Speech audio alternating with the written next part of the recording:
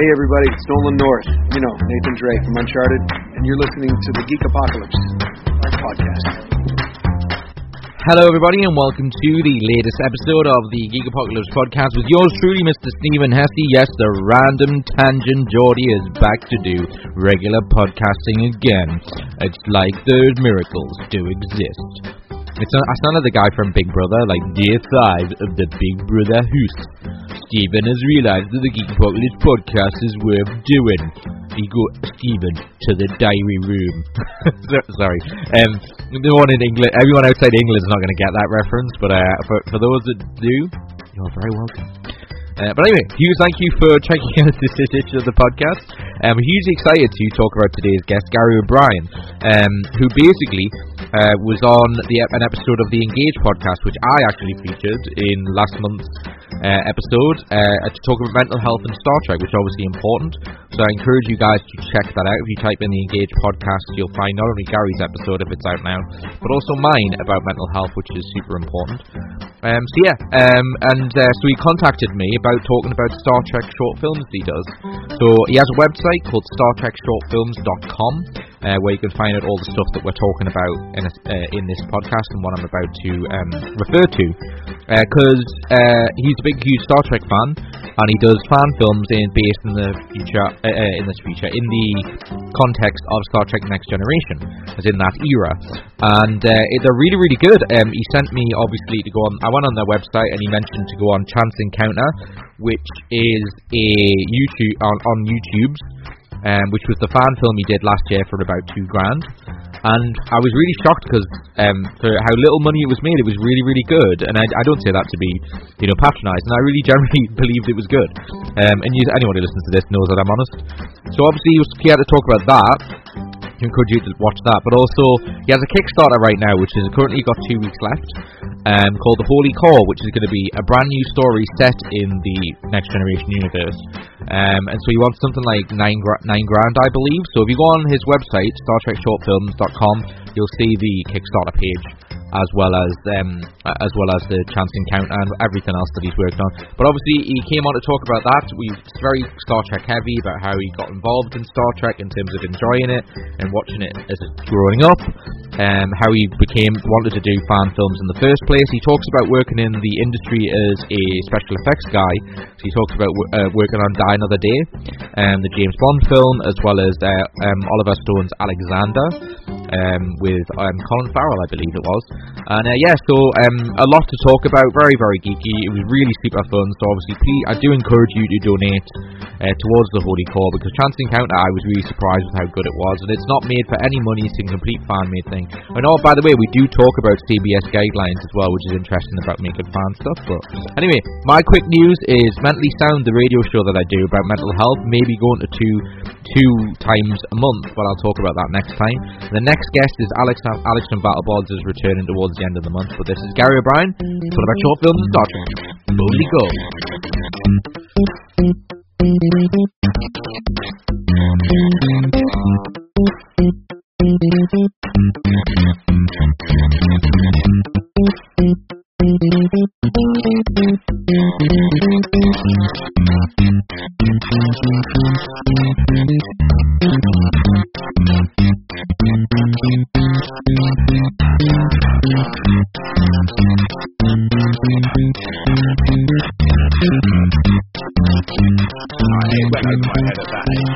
I liked that my dad liked it, so if your dad likes something, then hopefully it means you want to find out more. And then I don't remember anything more about Star Trek until I was about 10, and I remember, I don't know why I was doing it, but something must have made me think back to Star Trek, because I remember drawing on a whiteboard at school with a pen, like a profile picture of the original series Enterprise. Yeah. And they're my two earliest kind of memories of it, but I don't quite know why I was doing that. I must have seen it on the TV. I always make the joke about, for those that because we should mention for people tuning in, this might be a little Star Trek heavy, so we apologise. And just to be a little bit of, give a little bit of rule setup, is that we won't necessarily have to mention, we assume there's some implied knowledge when people are listening to this, because we can't go into detail to say what everything is. So hopefully you've got the Googles working and you're typing in certain things we mentioned. But I was just going to make a joke of for the Trekkies that like the Doomsday Machine, I used to always think it looked like a big giant worm, and it used to freak me the hell out. Yeah, I remember when I first saw it going, there's a big giant worm and it's coming towards them, and it freaked me out to this day. Like I hate it. But it was a good episode, I'll give it that. Yeah. But I think it was actually, I think I've read it was actually a windsock. Because I think somebody said, it looks like a bloody windsock, and then like it actually was with like a load of glue and paint over it. I generally didn't know that. That tickled me. It's amazing. Like, I mean, we'll get on to, because I was talking to Gary with sort of like the pre-interview type bit where I was just basically like, love directing stuff. I'm always fascinated to talk about that kind of thing, and it's like. Early like ways of getting around special effects, like does that kind of tickle your fancy in terms of doing things? And like when you hear about like the famous one about the envelope opening is the Star Wars doors, like that always right. Like intrigues me. But does that kind of thing like in terms of like you becoming what you did now, was watching stuff like Star Trek and all that kind of thing and figuring out how stuff works? Are you one of them people who likes dissecting how things work? Yeah, I think so, to some degree at least. Yeah. I think most boys like to take something apart when they're a kid. You know, you just take you got a toy and you start unscrewing it, and then you've got no idea how to put it back together, and you wish you hadn't done it. But a couple of weeks later, you're taking something else apart. So yeah, that's why Lego. That's why Lego's so great, isn't it? That's why Lego's so popular, I think, is because you just break it apart and put it back together. Yeah, there you go. Exactly. So a little bit I was like that, I guess, but. In terms of when I was a kid as well, I used to quite enjoy magic. I used to do a bit of magic. I was in the sort of the junior magic circle. Right. There was such a thing, but I think it was quite new when I was the age. This shows you how geeky I am. I thought you meant the Magic the Card game, but you mean it as in a magician. Yeah, indeed. Yeah. Okay. Yeah. Like, that could have been both ways. Yeah. Or you were a young wizard, maybe. Who knows? Yeah, well, indeed. Yeah. So I used to kind of enjoy stuff like that, and I think film is a big deception in a lot of ways. Correct. I think you're right. Yeah. Yeah, and so I think that part of my brain that kind of enjoyed conjuring tricks. Yeah. But for whatever reason, I didn't carry on with that, but I part of me still likes the kind of the artifice of film, how something, as long as it looks right on the screen, it doesn't matter how you made it or created it at all, as long as it gets the job done, and I quite like that. Because it's amazing how many people come up with. That's one of the reasons I think people get into trivia with geeky stuff. Like, I mean, with anything really, with how something's made, is if you find out the sort of mechanics of how stuff's made, and then realize that like it was something really simplistic that got it there. Like, I think that's why people get fascinated by trivia. Trivia questions, because it's like, wow, I didn't know that such and such was made in that way. Like, as I just laughed when you said about the Doomsday Machine. So, and it can work the other way as well, I guess. Like sometimes something you assume is really complicated. Yeah. Like, oh man, just a bit of piano wire or something. Wow, amazing. Yeah, you were making me think actually when you said that. I remember watching a documentary about Red Dwarf, and there was a episode. I'm gonna like lose geek points by not knowing the episode, but it was the episode with where they were had parallels. There was two different red dwarfs, right. And there was a bit where Crichton and Lister and the cat had polar opposites of each other, and they were walking in the same corridor, and they couldn't work out how to get them to be symmetrically the same of each other. Right. And then, like, I can't remember exactly what they said in order to make it work, but they ended up like half in the screen, and then like putting like Vaseline on it or something to mirror I can't remember what it was, but they were apparently in the documentary they basically said they spent hours on literally about a 10-second clip of them just walking up, and the effect was supposed to be that you saw them both side by side, right. And then someone went, what if we did this, and it worked perfectly. It was just a bit of tuck. Knowing Red Dwarf, it would have been a very low budget solution. Yeah. So it was just all this thing where they're going, how are we going to do this, and then someone randomly goes, let's try this, and like that's what I love about filmmaking, when you hear that people just go, let's give this a go and see if it works. And as you said, if it fools the audience, like I think that was a really good description you said, because I think you're right. I think it is. deception in the sense of you don't know how it's made. Well, I saw a really cool. I mean, it's not my entirely original thought, if I'm honest, because I wouldn't know now what the hell it was, but I saw a YouTube video and it was sort of talking about how people often don't like CG in movies, and I'd count myself amongst one of those. I've got the usual biases that I think we all have. It looks fake, whatever. But I changed my mind on it a little bit because there was a very well done YouTube video, and somebody who put it together was basically saying that the entire history of cinema has been about cheating. Yeah. Like the earliest ever films were basically a jump cut to make something appear or disappear on a table. Yeah. And its entire history has been about deceit and artifice and stuff. And so then I thought, well, the CG I don't feel as bad towards it as maybe I had done before the video. So whoever made it, whatever it was, thank you for coming into my life. Yeah.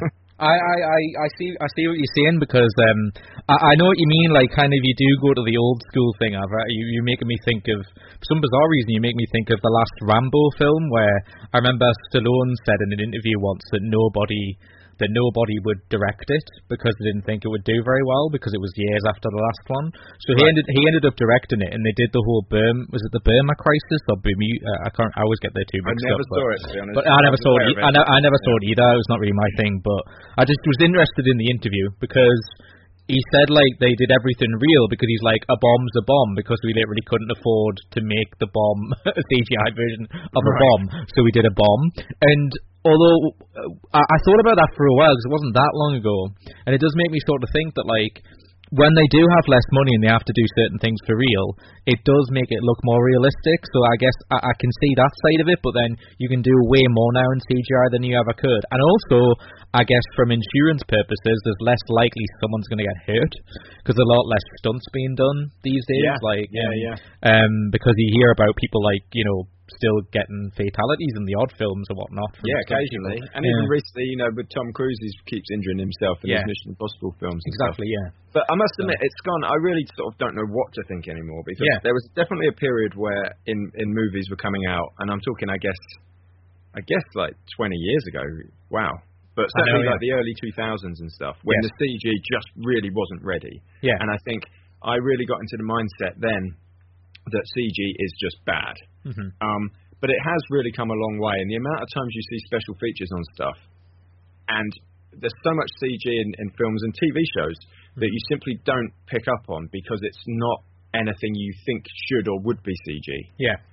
Like, I forget the name of that TV series that David Fincher's doing. It's set in the 70s, about a serial killer thing.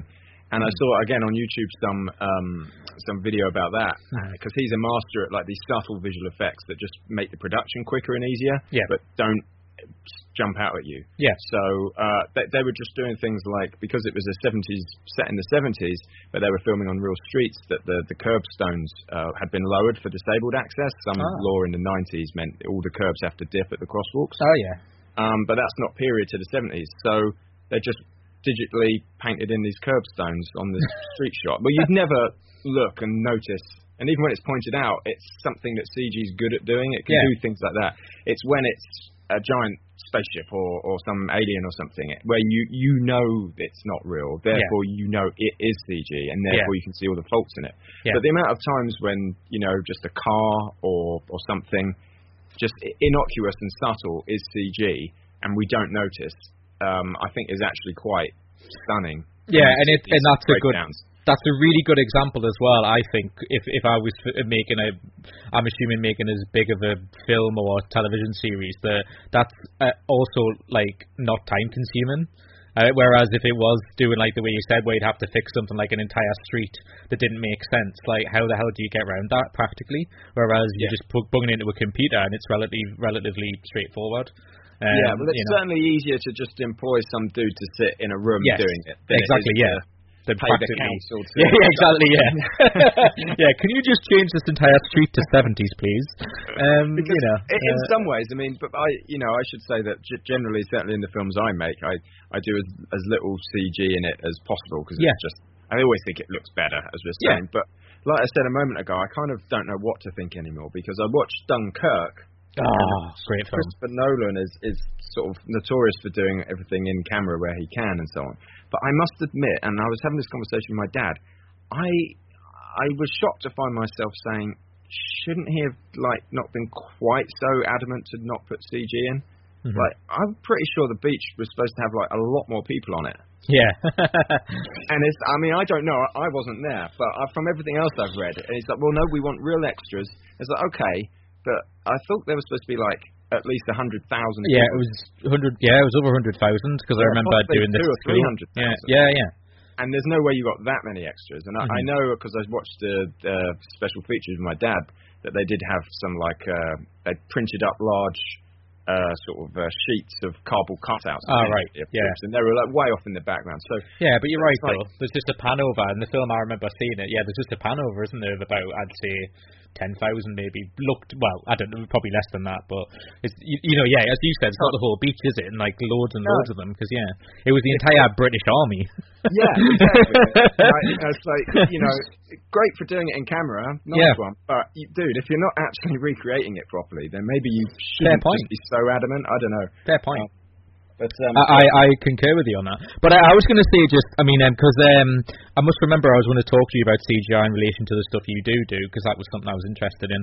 But what I would say as well, it's an interesting conversation about CGI because what I was going to say as well, I thought originally when you were going to bring 20 years ago, when CGI became affordable or mainstream films were starting to do them, I think they just went gung ho with them all.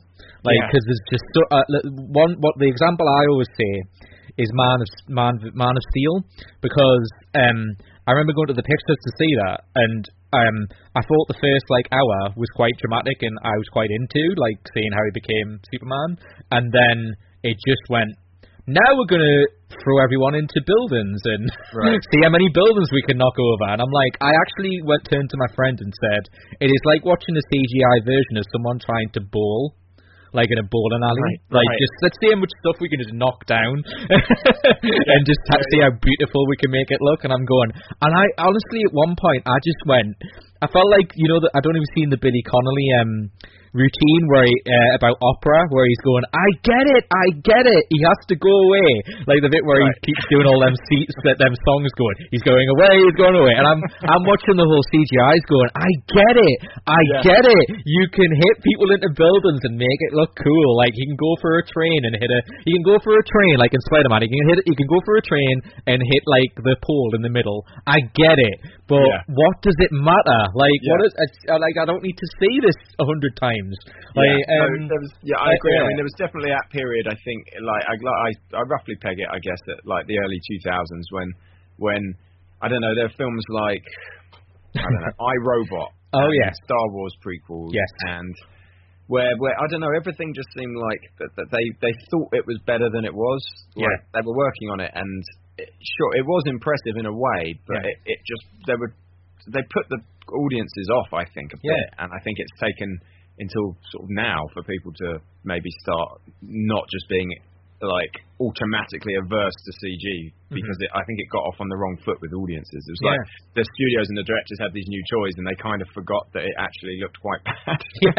It's funny you say that because you watch something like iRobot, and it's you start to suddenly realise how dated some of these things look. And also just as you say how little done properly it is. I know we're talking quite sort of niche in the sense of if you have any idea how stuff's made, you'll kind of understand a little bit more about what we mean, but because it's not necessarily that noticeable to everybody who goes to see films, but I completely agree with you.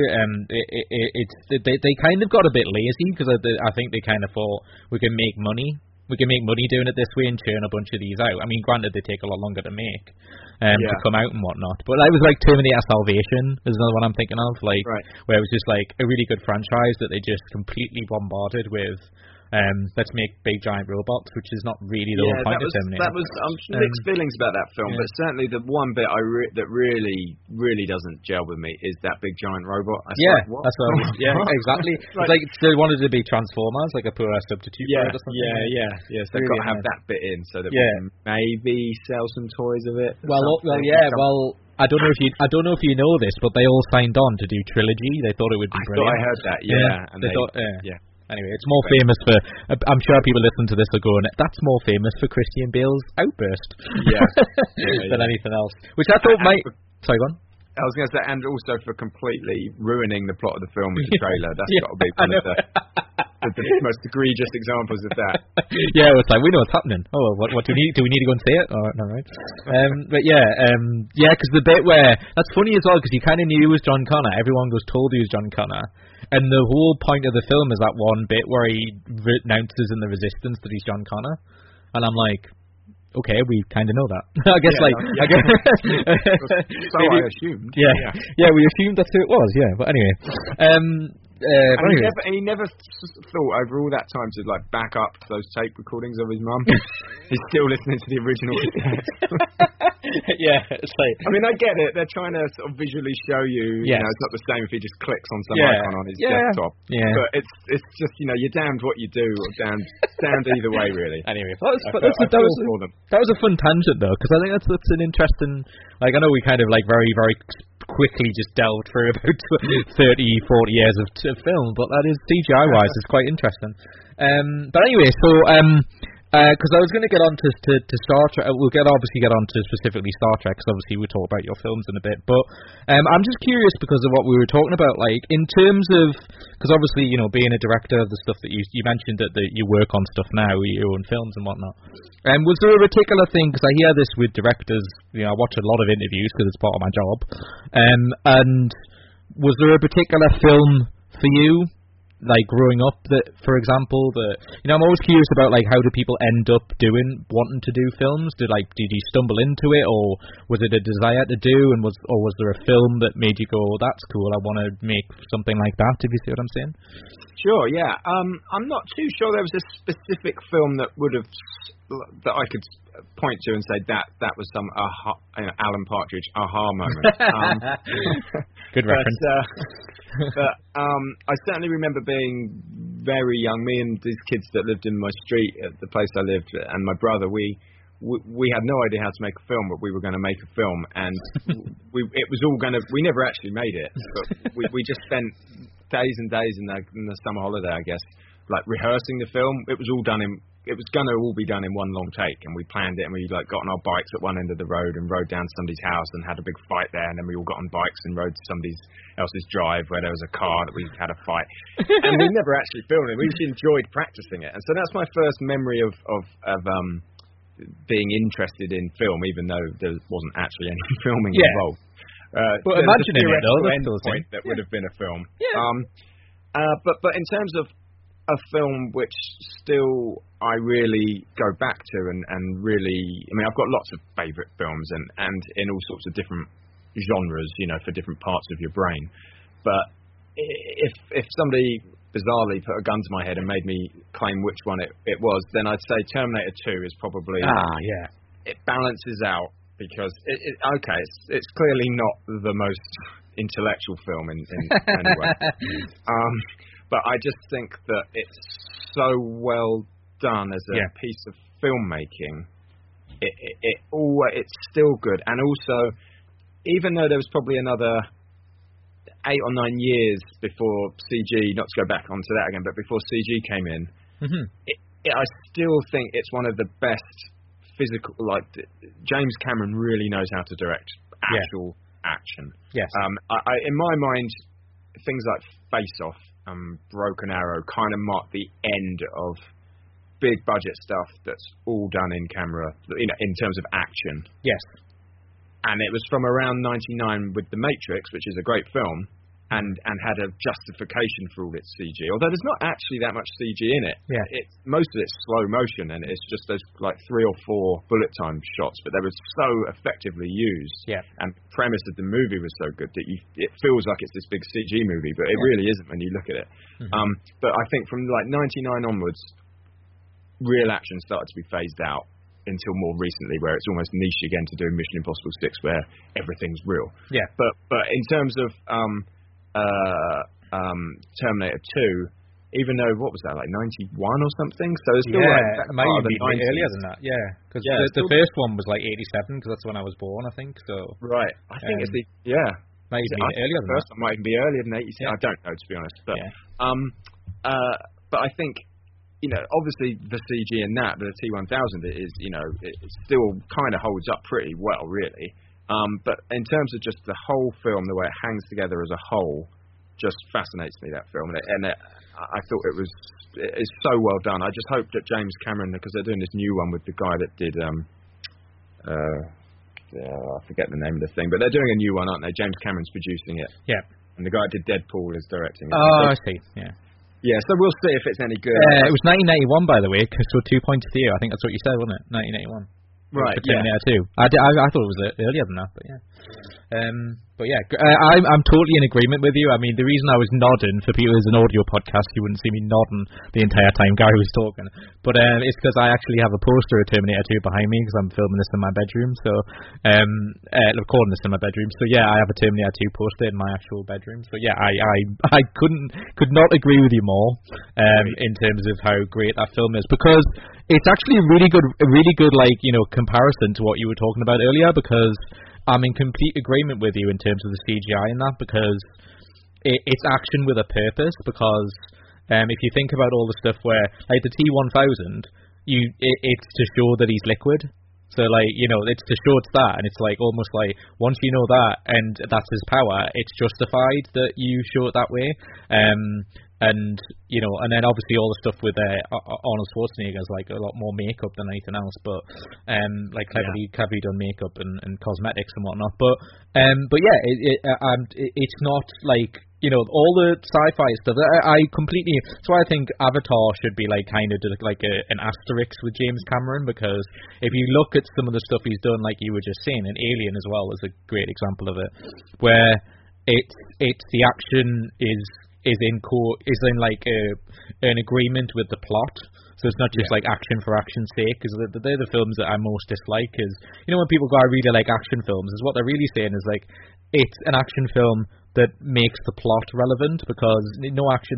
If anyone just saw an action film where it's just people just beating each other up senselessly, it doesn't make any.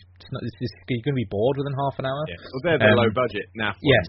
Forget Yeah. about, yeah. Yeah, They've got exactly, that yeah. niche appeal if you got your mates around for some beers. Then you want to be as awful as possible. Yes, But like a B movie. Yeah, exactly. Yeah, you want it to suck. Yeah, so Yeah. in the best way possible. But yeah, I couldn't agree with you more. Like, I mean, that really. That was the first time I ever. Do you agree with it? I know this is a random thing to ask you, but do you agree? Like, I always reference this whenever we talk about films on here, because we sometimes do hosted ones. Is the Edward Furlong is just like, I've never seen like a kid do so well in his first ever film. Like, I think he like steals the film. I think he's just brilliant in that.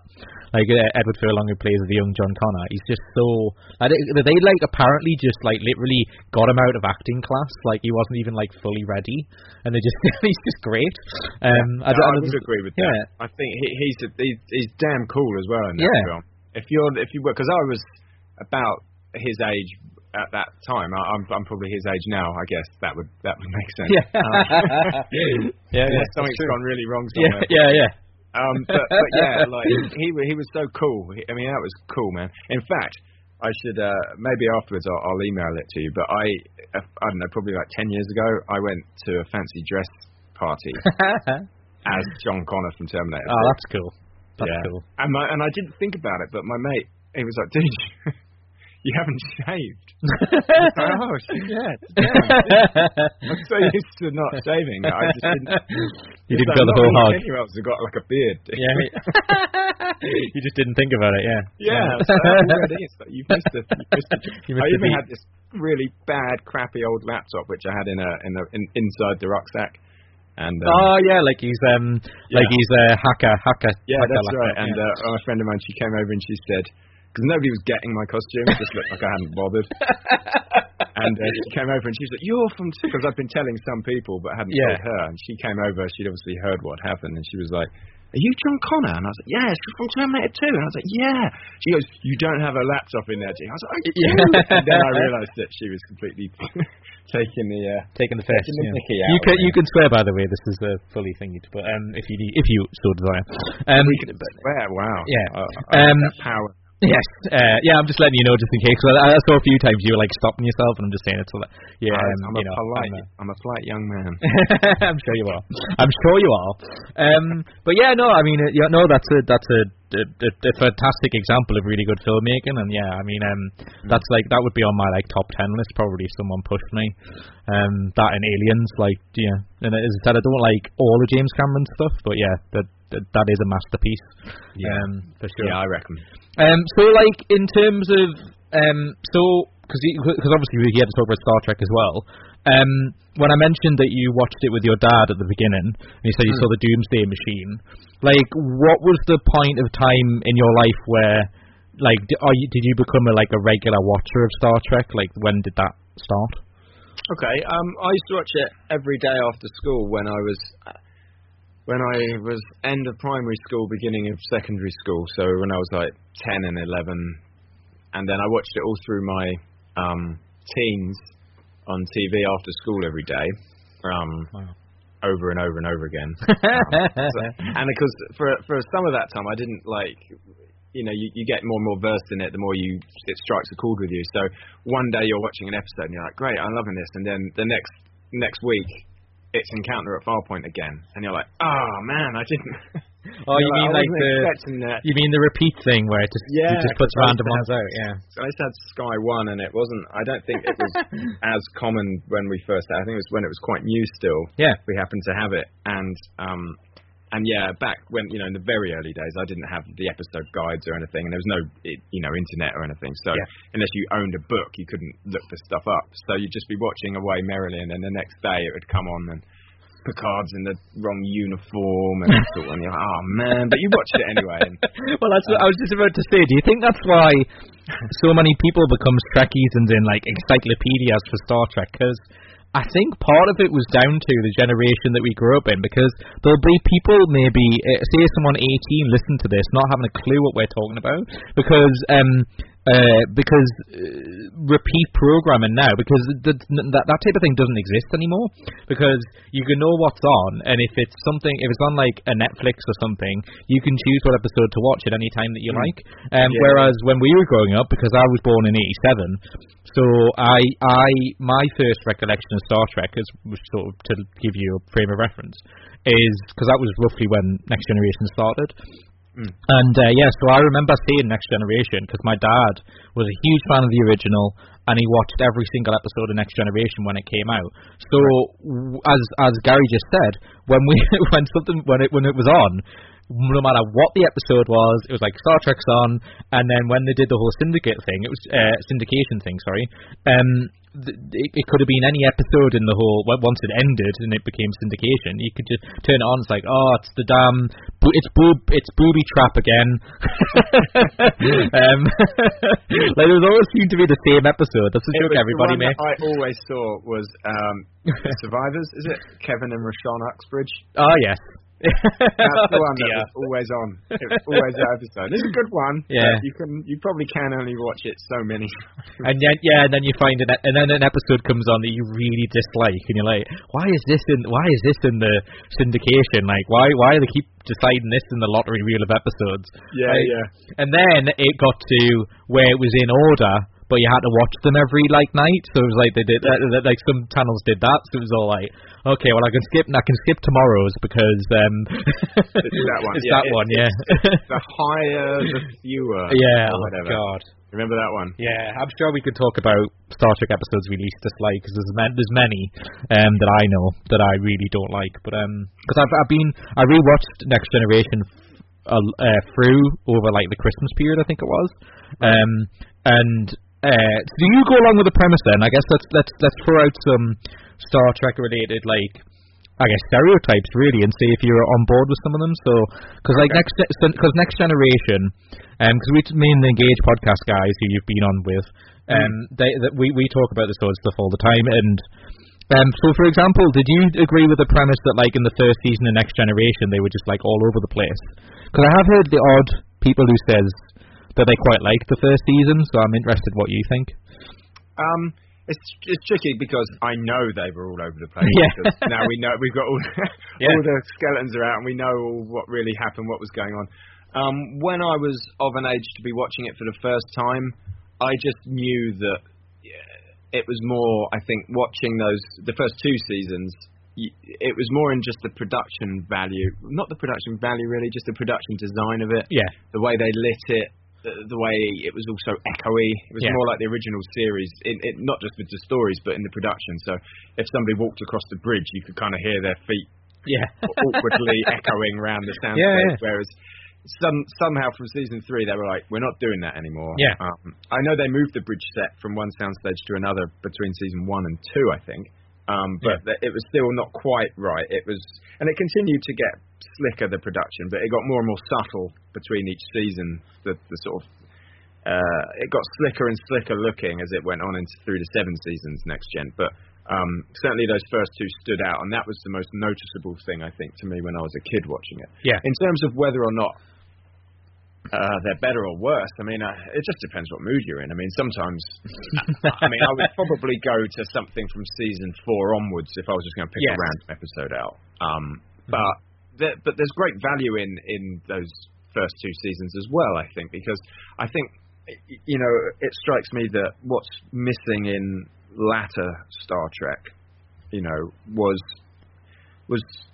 they always just would encounter some aliens who had a bureaucracy and spaceships, and they were basically the wonder, that kind of 2001 Space Odyssey, the Star Trek the motion picture element seemed to fade away as Star Trek went on through Voyager and Enterprise and stuff, and even Next Gen as it went on, and I think that's a shame, because it'd be great to see that sort of story done with the more modern treatment and budget and production values. That, you just didn't get those kinds of stories because they were still very much using the original series as the model. Yeah. And then those sorts of stories, which I guess just weren't in vogue in that. At the time. The 60s, really. Yeah, true. Yeah, I see what you're saying. 2001 was obviously the 60s, So.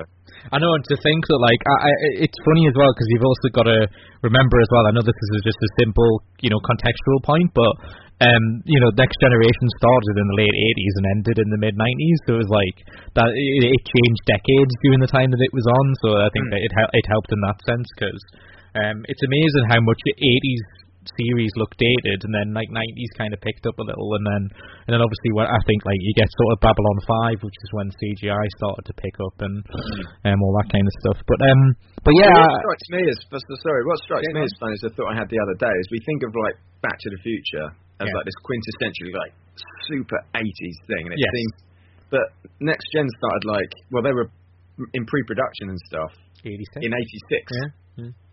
And it fries my brain to think that they were happening at the same time. At the same time, yeah. I know it's so. And I mean, you look at that's why I think you look at something as amazing. I referenced it earlier, the first 2 Alien films, and just they still look great. At least I know they remastered the first one, which I actually went to the pictures to see because it's a brilliant film.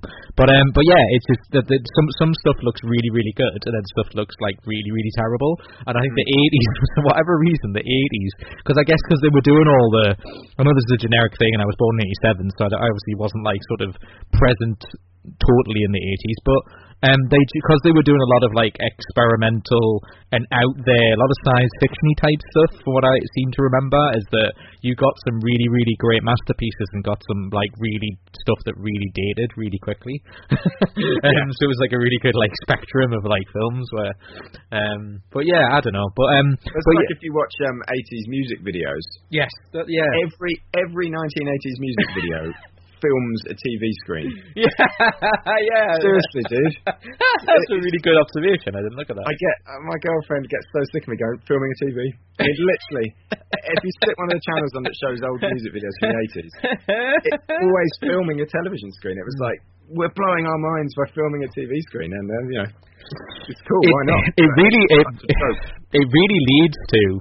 I know this is probably a little bit such an old man thing I'm about to say, but it's it kind of does let you be aware of how much people just copy stuff that they think's a good idea. And I think that's Yes, yeah. You can name millions things. Yeah, you name a million daft stuff that everyone wants to be like the next Twitter or whatever. Everyone just copies a good idea and like puts their own spin on it, kind of thing. And I mean, and music videos seem to be, because I see this to my girlfriend all the time. I know this is another segue, but like reality TV is just like me and my girlfriend watched a program where it was couples that weren't doing very well, so they swapped partners. Right. It was this experiment thing on Channel 4 where they go to Thailand, and so like the husband goes with the wife for somebody else, and the husband goes with the wife for somebody else. Like sex-wise? No. It implies that that's allowed if that's what they want to do, but they're with other partners for 2 weeks in like this really flamboyant villa in Thailand. Like they're all in different houses. And like it's just basically like a social thing of seeing how they do, and you get like the first episode was like telling you how the couples were struggling or what was their issue, and I'm going, and I turn to my girlfriend and goes, I'm so glad we're okay because we're watching a program where they're actually wanting these people to not be together, which is just like programs do that. Like a dating thing's all like, I hope they get together. This one's like, we want you to break up. We're gonna. It's so terrible. Yeah, I imagine it all ended in disaster. I only saw the first episode, so it's like, but it's like my girlfriend said it's like watching a car crash. You kind of don't want to watch it, but you kind of do, and that's really how they suck you into it because you're like, this is ridiculous, but I kind of want to know if these are gonna like stay together. Plus it's so ridiculous. Cheaper to produce that than it is. Of course it is. Write something. Of course it is because it's a real life situation, isn't it? Yeah. But anyway, So as we were talking about Next Generation, there's got a fun game we'll play later as well, because I played this with the Engage podcast guys, because that'll be fun, start a little Star Trek related thing. But so do you agree then with the premise in Next Generation? Because obviously I'm assuming that's like our next Star Trek series, because I'm guessing we're not far off in age. So did you think like the Best of Both Worlds was like the beginning of them really finding their stride? Yes, I think I probably do. I think there was a marked improvement from season 3, the start of. Yeah. But it culminated definitely, I think, at its peak with that cliffhanger. And I was lucky enough that I lived where I was living at the time. It seems like I moved around quite a lot as a kid, but where I was living in Britain, because I was in Australia for some years as well. But when I was in Britain and we were living with, my whole family was living with my grandmother. And so we were kind of guests in her house for, I don't know, a year. And we could all watch Star Trek. That was because my nan always liked Star Trek. She still does. She's like 95 now, and she still enjoys Star Trek. But me, my dad, and my brother, and probably my nan too, we literally watched The Best of Both Worlds Part 1 as it was first broadcast in the UK on BBC Two. Yes. And literally had to wait however many months it was, 6 weeks probably, or well, no, I don't know how long it was actually, because we got it delayed from the States, so who knows how long it was. But I was a kid and it felt like eternity, and I was genuinely caught up in that for real. It's one of those things. It's like, where were you when Kennedy was shot?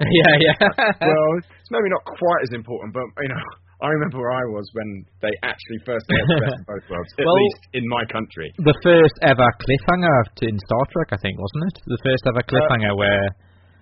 I'm sure somebody mentioned that to me. Well, I guess it was, because it wasn't the first two-parter, because the original series had a two-parter. But ending on a part 1. But ending on a part 1 is what I guess I mean. Because I'm sure that the Engage podcast guys brought that up as the first time. Do you know the whole I mean, were you referencing when we were first talking about Next Generation? Did you watch the William Shatner thing about season 1? Did you watch the documentary? Chaos on the Bridge. Yes, I have seen it. Yeah, that was really interesting. Very interesting. Because they during all the books and stuff that I've owned since I was a kid, they all paint it just as completely rose tinted the whole time, because obviously they're official books being put out to market. Of course, so there's no dirt in any of those. Exactly. No, those books. I hated that prick. Exactly. Page 1. So it's kind of nice, somewhat after the fact, when it's kind of things can be said now to get into the weeds a bit on that and see a little bit more about what was going on there and how how interesting it was. Because I don't know whether you thought this, but I changed quite a few views. Because just to fill in the audience, if they don't know what we're referring to, it's on I believe it's on Netflix. I might be wrong, but William Shatner, because he did The Captains, did The Captains where he got all the captains of Star Trek and interviewed them, which is another good documentary if you haven't seen it. And they did a special called Chaos on the Bridge, which is what Gary just mentioned, where they do basically a documentary about the first series of Next Gen, as in how it started and what all happened behind the scenes, writing wise and whatnot. And it's fascinating because like a lot of people resented Gene or didn't like him, and then his lawyer or something became like the like powered guy who just was like thought he was the bee's knees and treated everybody horribly. And but some of the people I really sort of thought were a bit like sort of difficult to like or whatever, I ended up liking more sometimes in this episode. Like Brannon Braga, I always thought was a bit weird, and then I loved when they asked him about writing under Gene's like there's no conflict because it's all meant to be family orientated, and you had all these writers going, I really hated they made this decision, and then Brannon Braga goes, well I'm a writer, I'll work around it. Yeah. It was a little bit egotistical, but I quite liked that answer. I was like, I liked the constraints of going, well, how do we make conflict out of people who actually get on? He was very young, so I guess he had the arrogance of youth. Yeah, plus, maybe. He was like, hell yeah, all right. Yeah. I'll do it. Whereas I think some of the older people were a bit longer in the tooth who were brought on as writers. You know, well, this isn't how you write. Yeah. So that injection of fresh blood, because he must have been very young. Yeah, because he ended up obviously running a lot of the shows after that. So yeah. So I just thought it was an interesting comment. But it's a really good documentary that shows all the turmoil they went through. And also just finding out that like they weren't sure it was ever going to go past like season 1 at one point, and it's so interesting. But and great animation as well. Really good style, because obviously there's no footage of all. You know, how do you make a movie? You know, so they have this very kind of well done animation. Yeah, like a Sin City type thing. It was like a graphic novel or something. Yeah, it's quite a good idea. I can't remember it. I just remember that it was good. I think it's kind of like flat 2D animation, but in 3D depth. That's right. Yeah. Yeah, it was really good with like speech bubbles and everything, and it looked good. Yeah, it looked good. I really thought like as you said, because they're not going to have like hidden. If it was done now, it'd be like right behind the scenes season 1. Here's all the hidden cameras we put in the corners. With all them shouting in the writing room. Yeah.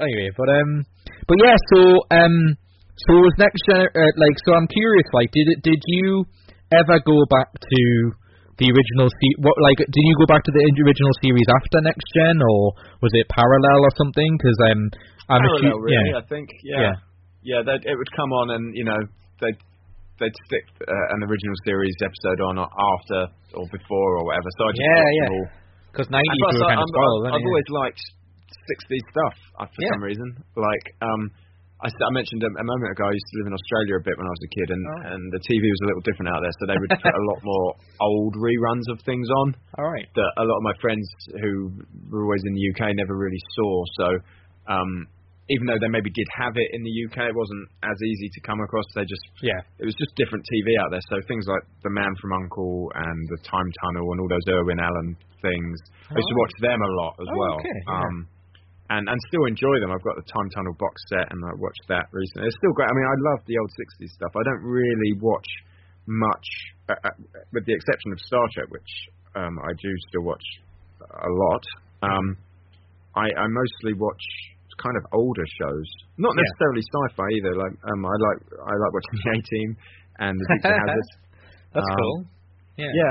My girlfriend and I, we're just quite happy with that. I mean, we've got the box set of I Dream of Jeannie. Oh, right. Yeah. Which is pretty cool. This is great. I think diversity's fun. Like, we talk. I mean, I often say like the word geek and Geek Apocalypse podcast is that we would define this all the time. Like, it's weird. The questions I ever get asked is usually it's like, do you mean like as in geeks taking over the world, that kind of apocalypse? I'm going, no. I just always go, it's a cool sounding name, and I use geek in terms of like, and I remember I was on BBC Radio once, because they were trying to change the name of geek, because I don't know if you read in the Oxford Dictionary, they might have changed it now because this was a while ago, but it used to just mean a fashionably inept and socially awkward person. That was what Have you got a dictionary there? Have they changed I have it? got a dictionary there. Let's see if they've changed it, because I was on BBC Radio, and that was what the official definition was, and there was a campaign to change it. You got it. Yeah, I think you nailed it. Yeah. Geek, informal, a person who is unfashionable or awkward in the company of other people. Yeah, there you go. Or a person who is obsessed with something. Ah, so they must have added an or, because that's the first one was the original one that I got asked. And the example they give is a computer geek. With glasses. So that's stereotypical. But anyway, the reason I bring this up, that was kind of I swear that was not, he's showing me the Oxford Dictionary. That was not planned. That was all spontaneous. Typical, it's got bigger, as I remember it, yeah. But anyway, so, I just said, what I love about doing this show is I have a wide diverse of guests on, so it's not just Star Trek heavy, because I'm insanely curious, so I'm totally on board with you doing the variety stuff, because my girlfriend took when I went to see The Greatest Showman, and I can't stop singing that music at the moment in time because I think it's great. And I was a fan of P.T. Barnum, which I'm assuming you said about Magic earlier that you were a Magic fan. I'm sure P.T. Barnum must have some sort of resonance to you. Interesting character to say the least. But anyway, so I'm so with you on board with diversity. I think that's just what makes it interesting, isn't it? And I imagine, to paraphrase that to filmmaking, what was the first inclination for you that you wanted to do that is this your main career, would you say? I don't get paid to make films, so yeah. But it's certainly it must take a great deal of time, though. That's oh sure, yeah, a lot of time. I've always been a bit. I don't really. You say a creative person, it conjures up in my mind an image which isn't accurate to me, at least I don't think. But I have always been creative. I've always made things or built things, or whether it's models or whatever. I've always if a couple of weeks go past and I've not made something, whether it's physical with my hands or something on a computer or a film or something, then I get a bit restless. Yes. So I'll keep making something, and film is one of the main channels. There was a few years ago, I did a bit more music. A few years ago, where I was in a band with some friends, but through it all, has always been movies, and I think I'll always come back to some sort of filmmaking, whether it's little music videos or just little visual effects tests and experiments, or proper films like Chance Encounter and The Holy Core. Yeah. Which I'm sure we'll definitely talk about. Because we'll get on to talk about that now. But what I was just asking you because I remember reading on your website about you being done a couple of films, special effects technician-y type stuff. Oh yeah. And I was just curious to know, because I guess what I'm trying to do, just because it's probably I'm hoping it'll be as interesting as it is for me to talk about for the listeners, is that just finding out what did you go to university, and what did you end up doing? Yes, no university for me, I'm afraid. Okay.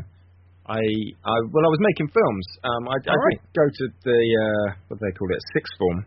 Yeah, college. Yeah. After secondary school, I went into college sixth form stuff, and but I wasn't really getting on with it, and my mum died at that point as well. Right. So I just I'd had enough of stuff. So I was just making films at home. So I was supposed to be going to these. What did I do? I did A-level geography, but I never finished it. And I just wasn't. I didn't care by that point, and I was sort of bunking off sixth form and just making movies at the house on my own often, because everybody else was actually getting some sort of education. Yeah, but that's a great example of showing that it's definitely been in you for that long, though. Yeah, indeed. Yeah. And so all through school I'd made films, and then I just continued to do it when everybody else was sort of starting on their A-levels, and I guess eventually going to university. I just cracked on doing what I was doing, and then kind of fell into my aunt knew some friends of mine who are still good friends of mine today, who are a bit older than me, and they were in sort of corporate video world, and they needed student dudes to come and help at this trade show that they still do every year in Amsterdam, the IBC. There's the NAB in Vegas as well. There's sort of similar things. Yeah. And they, so they were all geared up to go and look around the art colleges or whatever they have, and just find some like dopey student dudes to go to Amsterdam for the week to help on the trade stand. And of course they couldn't really, you know, it was just one thing on the list of things to go and do, find some students to help. And my aunt just said, oh, well, you know, my nephew does all that, and just happens to have a tape on hand, a VHS tape, kids, of my film. And they stuck it on, and they looked at it and went, oh, well, yeah, he seems like he knows what he's doing, cool, and it saves us hunting around, yeah, bring him along. And they're both great friends of mine, Jeremy and Russell, and I still see them a lot, especially Russell, because he lives very near me. And then I was working, and then just continued to work. I still work today as a freelancer, in sort of mostly corporate stuff. But you're right, on our website, it was when I was starting off, I guess. Yeah, and when I was like 19, 20, something like that, I guess I would have been. I worked on 2 movies that were the James Bond film, Pierce Brosnan's last one, Die Another Day, and also Oliver Stone's flop, Alexander. Yes. Yeah, I was on both of those. It was quite fun. I've seen both of them. So so I read that and went, oh, that's interesting. So how did you were you involved in making the Calm invisible? Not really, but I did go into that set. They built that underground tube station set, and I went there on a few days, and they were idiots actually, because that was a motion control shot, obviously. So like they have the tunnel empty, and then they have the tunnel with the car in, and the camera does the same move, and they mix them together. Right? Yes. So, but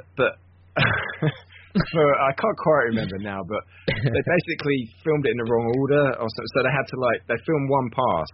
And then they needed to either put the car in or take the car out, and they hadn't sort of thought ahead, and they had to move the whole camera rig, which kind of defeats the purpose of doing a motion control shot, so that they could put the car where it needed to be, and put all the camera back. And it's like, you're lucky that worked, because you know you've moved the camera, which the whole point is that you don't. Yes. The computer's supposed to control the camera, not just some. It's supposed to stay still. The motion shot. So I was there on that day. I was in that set, and they had, because that was the movie. It was, I forget what it was. It been now. Was it the 20th Bond movie? There was some anniversary to do with that film. Anyway, it might have been big one.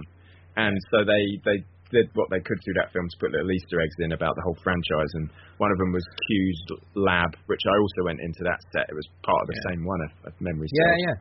Yeah, and and so they had all I think a lot of them were recreations, but some might have been the original props from all the film franchise prior. So that was cool. And Brosnan was actually just hanging around in there at one point, just sort of waiting, and I sort of gave him a little, all right.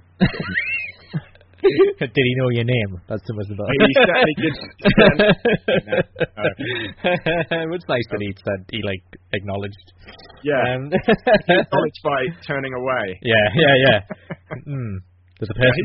Nice enough. No, I'm assuming. He seems like. I've seen a fair amount. I like him in interviews. He's got quite a nice sense of humour, for what I can see. So, you know. And I thought he was I know there's I found it to be a particularly good Bond. I thought he was pretty good actually, especially GoldenEye. I think that was the best one, and then they sort of progressively worsened. The world was I didn't mind The World Is Not Enough. That wasn't too bad, but there was a couple of weird ones. I remember my one of my teachers, who was a very cool teacher called Mr. Whitaker, and he pointed out that the acronym for The World Is Not Enough is TWINE. Always stuck in my mind. Fair enough, So, the reason I asked you about all the card stuff, it's a good segue to talk about what you know, obviously the thing you want people to see, is, did you, at what point, with all the experience of, because it's a good segue, because we talked about the films you've worked on, and, you know, you said you did film stuff at college, what led you to think, I like Star Trek, I've got loads of interest in films, and I've got a bit of experience working in, you know, big motion pictures. I'm going to make a Star Trek fan film. When did that thought cross your mind? Well, my friend Paul, who is we've been friends for a good few years now, at least 10 years, probably more than that. And he's a writer primarily, and we've joined forces a long time ago and made films, and they got progressively more complex and ambitious, and we just, on average, we seem to make one like once every 2 years or 18 months or so. And so we were on schedule to do another one, a sort of just coincidental schedule. And I'd had this idea about pairing like an old man basically, or an older man certainly, with like a hot young woman, because but not go down some sinister route. Yeah, I was trying not to laugh there because I could see I could see you trying to explain that without Yeah, because it's something. I don't know. I mean, I guess it's just I don't know. I don't know why, but I think it's pretty clear that 9 times out of 10, or perhaps higher, if you have that combo of people together, it's the thing people say. Sinister or bad is going to happen. Yeah. And I thought that was a shame, and I thought it'd be nice to show, a man in a good light and really doing something good and just noble and just being a real good stand-up bloke. You know? And but maybe play with the audience's expectations, because it's such a loaded scenario that you kind of have to think something bad's going to happen, right? But we didn't want it to just be, you get to the end of this thing and nothing happened. Great. We wanted it to redeem itself and really make you sort of think, man, I thought something bad was going to happen and I shouldn't have done. Yeah, well, actually, I was just going to say, and I'm not just saying this because you're on here, because if anyone, as I mentioned at the start, we've done like 100 and however many of these. 50 odd. 50 odd, yeah. I always be honest on this, and like, I actually really enjoyed it. I've watched it a couple of times. Oh wow! What I will say, because I don't want to spoil it for people who haven't watched Chancing, because we're referring Chance Encounter, which was before we like delve into that a little bit. Like, was that it? Because the one thing I didn't check is, was that a Kickstarter first as well, or did you just make it? Yeah. Okay. It was. So what did you ask for that, if you don't mind me asking? I can't remember, but it was I think it was £1,700. Wow. So just shy of $2,000, basically. Wow. So I'm impressed for that. Because I mean, we'll get onto the Kickstarter in a second, but I'm flabbergasted by how little amount that is. As someone who's worked on production stuff, you did a lot with that amount of money, so that's a really good job.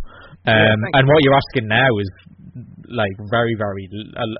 I'm just saying this for the benefit of someone who's worked on. I've worked on a few BBC things before, and like I know how much stuff costs, and like that's nothing. Like considering now, people know this already, but like.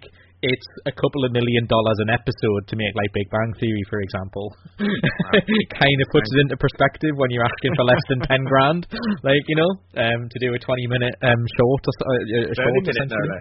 Yeah. This one. Yeah. Oh, okay, so it's even long. Yeah. Okay. Yeah. Because I remember like there was a web series I shot a pilot of. And I tried to work out how little to do it for, and I'm going like, I guess we can do it for this, and everyone's like, are you gonna like starve people? Because I went, well, I want to get it made, so so you can like cut corners as much as you can, but realistically you'd want twice that budget, but you go, well, I want to get it made, so and the fact, as you mentioned earlier, it's a fan made thing, because I'm interested to ask you about CBS, because we've had people from Star Trek on before about like their policy about fan-made stuff, so I'm interested to ask you that personally as someone who's done stuff, but we'll get onto that in a second. But so a Chance Encounter, because let's stick with that and we'll do it like in chronological order, is so like how difficult, I know this is a very broad thing to ask, but feel free to answer it any way you want, but so how difficult a process is that to do? Because obviously sitting down there and going, I'm going to make a fan thing, it's going to be set in the Next Generation universe, which is obviously cool because we talked about how much we like it, but how,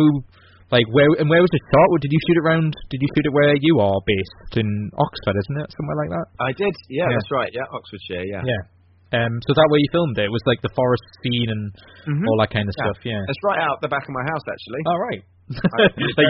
like opposite sides of your house and like he just walked in, okay, cut, good night guys. That would have been funny, but that should be an outtake, you just going right, cut, and just get into a bed.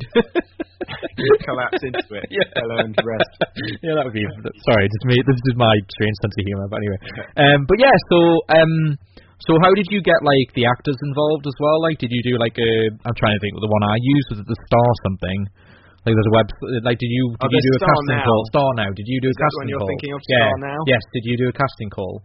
Yeah, we did. We didn't use Star Now. Okay. That's, I think. I mean, there's everybody on there, but I think that's more geared towards singers and dancers and stuff. Yeah, I think might be.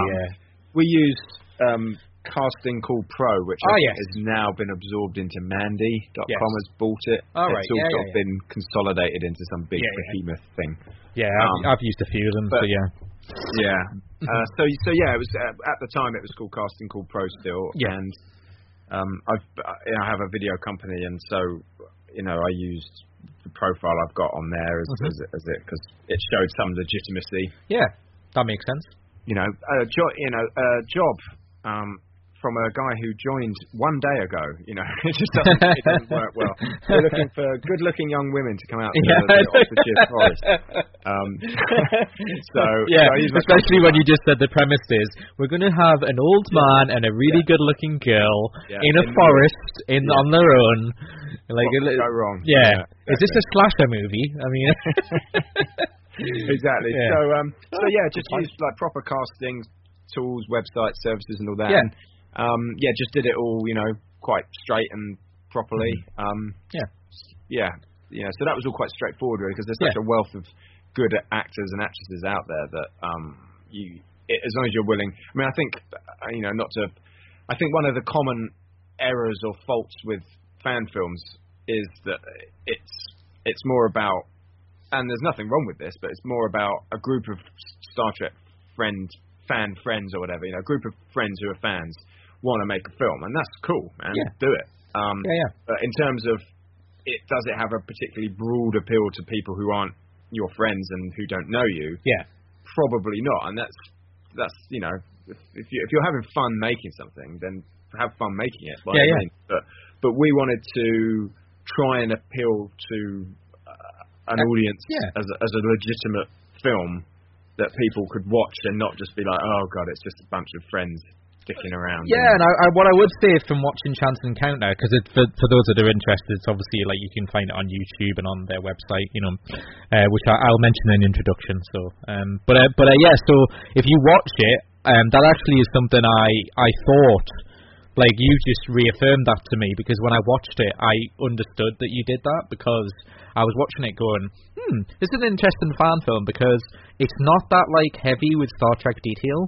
Like, as in, like, and I was curious, so you've, like, kind of answered my curiosity in that sense, because it did come across as, like, that was a conscious choice. Because I was sitting there going, oh yeah, you don't really need to know a lot about like the sort of the universe or like there's no like Star Trek lore in it, I guess, really, if that makes sense. But so yeah, I can see what you meant by that, because you're right. The word that comes to mind when you said about other fan films, I've certainly seen in Star Trek. It's quite freaky because fan films, I've probably seen a lot more fan films in Star Trek universe than any other like industry, any other thing, because there's a lot out there, as people know. And the word that comes to mind what you were describing was niche. They're very nichey, as in like you kind of have to know your stuff to kind of get what's going on. So I completely agree with you in terms of what you did. Like it makes sense to do it that way. If I was going to do it, kind of sort of draws a line under that. Is something that I was speaking to somebody a while back, and I said the Star Trek film Chance Encounter that I've done. And they kind of ran through the list of things you'd assume would be in a Star Trek film. So they were like, oh, so you got like warp drives? Like, no. Oh, you got transporters, have you? Like, no. Oh, you got phasers firing, have you? No. Oh, you got photon torpedoes, have you? No. Oh, you got aliens in it, have you? No. There's like this massively long list of like every Star Trek kind of prerequisite. And I'm like, no, we don't have any of it. We don't have any of it. And yet, on YouTube, so many of the comments say, wow, this is the real Star Trek. This is really feels authentic and just like an episode. And yet it's lacking all those things that you would maybe, if you were just going to brainstorm, you'd say, well, the glitter. Yeah, exactly. Or the bridge. Oh, sorry, bridge shot on the bridge is there? No, we don't have a bridge. So all the things that you'd think would be in a Star Trek film basically aren't, and yet it's still lots of people say, wow, it feels so much like a sort of forgotten episode or a lost episode or something. And I think that's power to the franchise and the format, and that's why it's perhaps one of many reasons it's endured and has spun off so many franchises, separate series and stuff, is because you can do so much with it and you don't have to rely on the tropes and stuff. Yeah. And because we wanted to just make our film and we weren't just a bunch of Star Trek guys who wanted to fire the phasers, that's not what we were. So, we started with a story and we started with an idea, which then became a story, which then became a Star Trek thing. So, and so many of those things, those elements you think you might have to have are absent. Yeah. I was nodding it for that whole thing because it reminded me of Will Wheaton talked about you got asked in a convention once about the endurance of Star Trek, like you were just describing, and it's because for whatever reason, a lot of Star Trek, and Gene Roddenberry obviously is the instigator of this, is that it was based on the story and the social conflict that was happening at the time that the show was on is what made it authentic and made people care about it. The sci-fi is the glitter around it that makes it what it is, but it doesn't make it the core essential thing of why people care about it being made. Your fan film's a good example of that because, as you said, there's no as I just joked, the glittery thing of having an action sequence thing or because a transport essentially is not to make Star Trek fans feel bad because transporting is awesome. Let's not kid around, but basically it is to get from point A to point B. In a really roundabout way. It was because I make this joke all the time. I remember talking to the Engage podcast guys. They weren't as bothered about it as I was, but I went, why have a transporter room when they can do site-to-site transporting? Yeah. Why? It's an irrelevant. It's funny, isn't it? Because it kind of, if they didn't have the transporter room, how would it? It would just be magic. Well, I guess so, because it wouldn't be transporting. It does sometimes seem like why do you bother with that? Plot device. What they said, which I thought was an interesting point, because they might be right, a way of getting them all in the same room to do the plot thing, if they're going on a planet. Because how many times you see when they're on a planet where they do the briefing in the transporter room? So it was really a meeting room with a purpose. As in they were let's get together for an away mission and then sort it out and then go on the pad. Because then they went, but it was for teams. But then I went, but then they go, when they're on a planet, they go forward to beam up, and then they go beam them directly to sick bay. So then why do they need to go to the transporter room and then walk somewhere? Just drop them off where they need to go? Can I just go to my quarters? I think in the canon, I think it basically, I think they get around it by saying it's very inefficient on the energy. Yeah, maybe. That. Yeah. I think that's how they. Yeah, because it's the way that the stuff inside the transporter room is probably more efficient, as you say, and it's supposed to be emergencies in there for site and site stuff. Yeah, so do it properly. Energy. But turn off the wall switch first. Yeah, exactly. Yeah, it's like using a USB stick. Yeah, it's like using a bigger microwave or something. Just use the microwave that's supposed to be. Anyway, but it's just. I'm sure we can dissect Star Trek things that don't make sense for quite some time, but no, I agree with you in terms of Chance Encounter. I thought it was an interesting way of doing it, really. This is I guess just somebody who's, as I say, has made a couple of things. Is that how did you manage to do the CGI that's in it for such little money? Because that's just came off my head going, for the how much you asked for, did you just how did you do it? I guess I could guess, but I want you to answer it.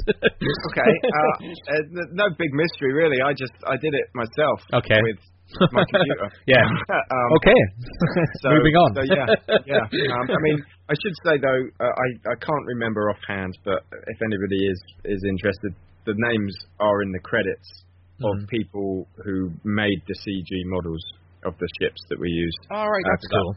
I'm not a 3D modeler. I can sort of I can do a little, but I couldn't make a whole starship. So I found those online and credited the creators of those. And a friend of mine, David Combe, he gave me a little bit of advice as well. And he's on the credits as well. But basically, computers are powerful, wonderful tools when they work. Yeah. So I guess using your experience to do it, that makes a great deal of sense, yeah. But it was nice, as I said, it made sense to the plot, but it was like, as we were just describing, it wasn't like you were having like a Romulan warbird or something. Yeah, like you exactly. just swoop in and just suddenly go, we're just going to shoot things. It made The sense. fan favourite episodes are always the quiet ones. Yeah.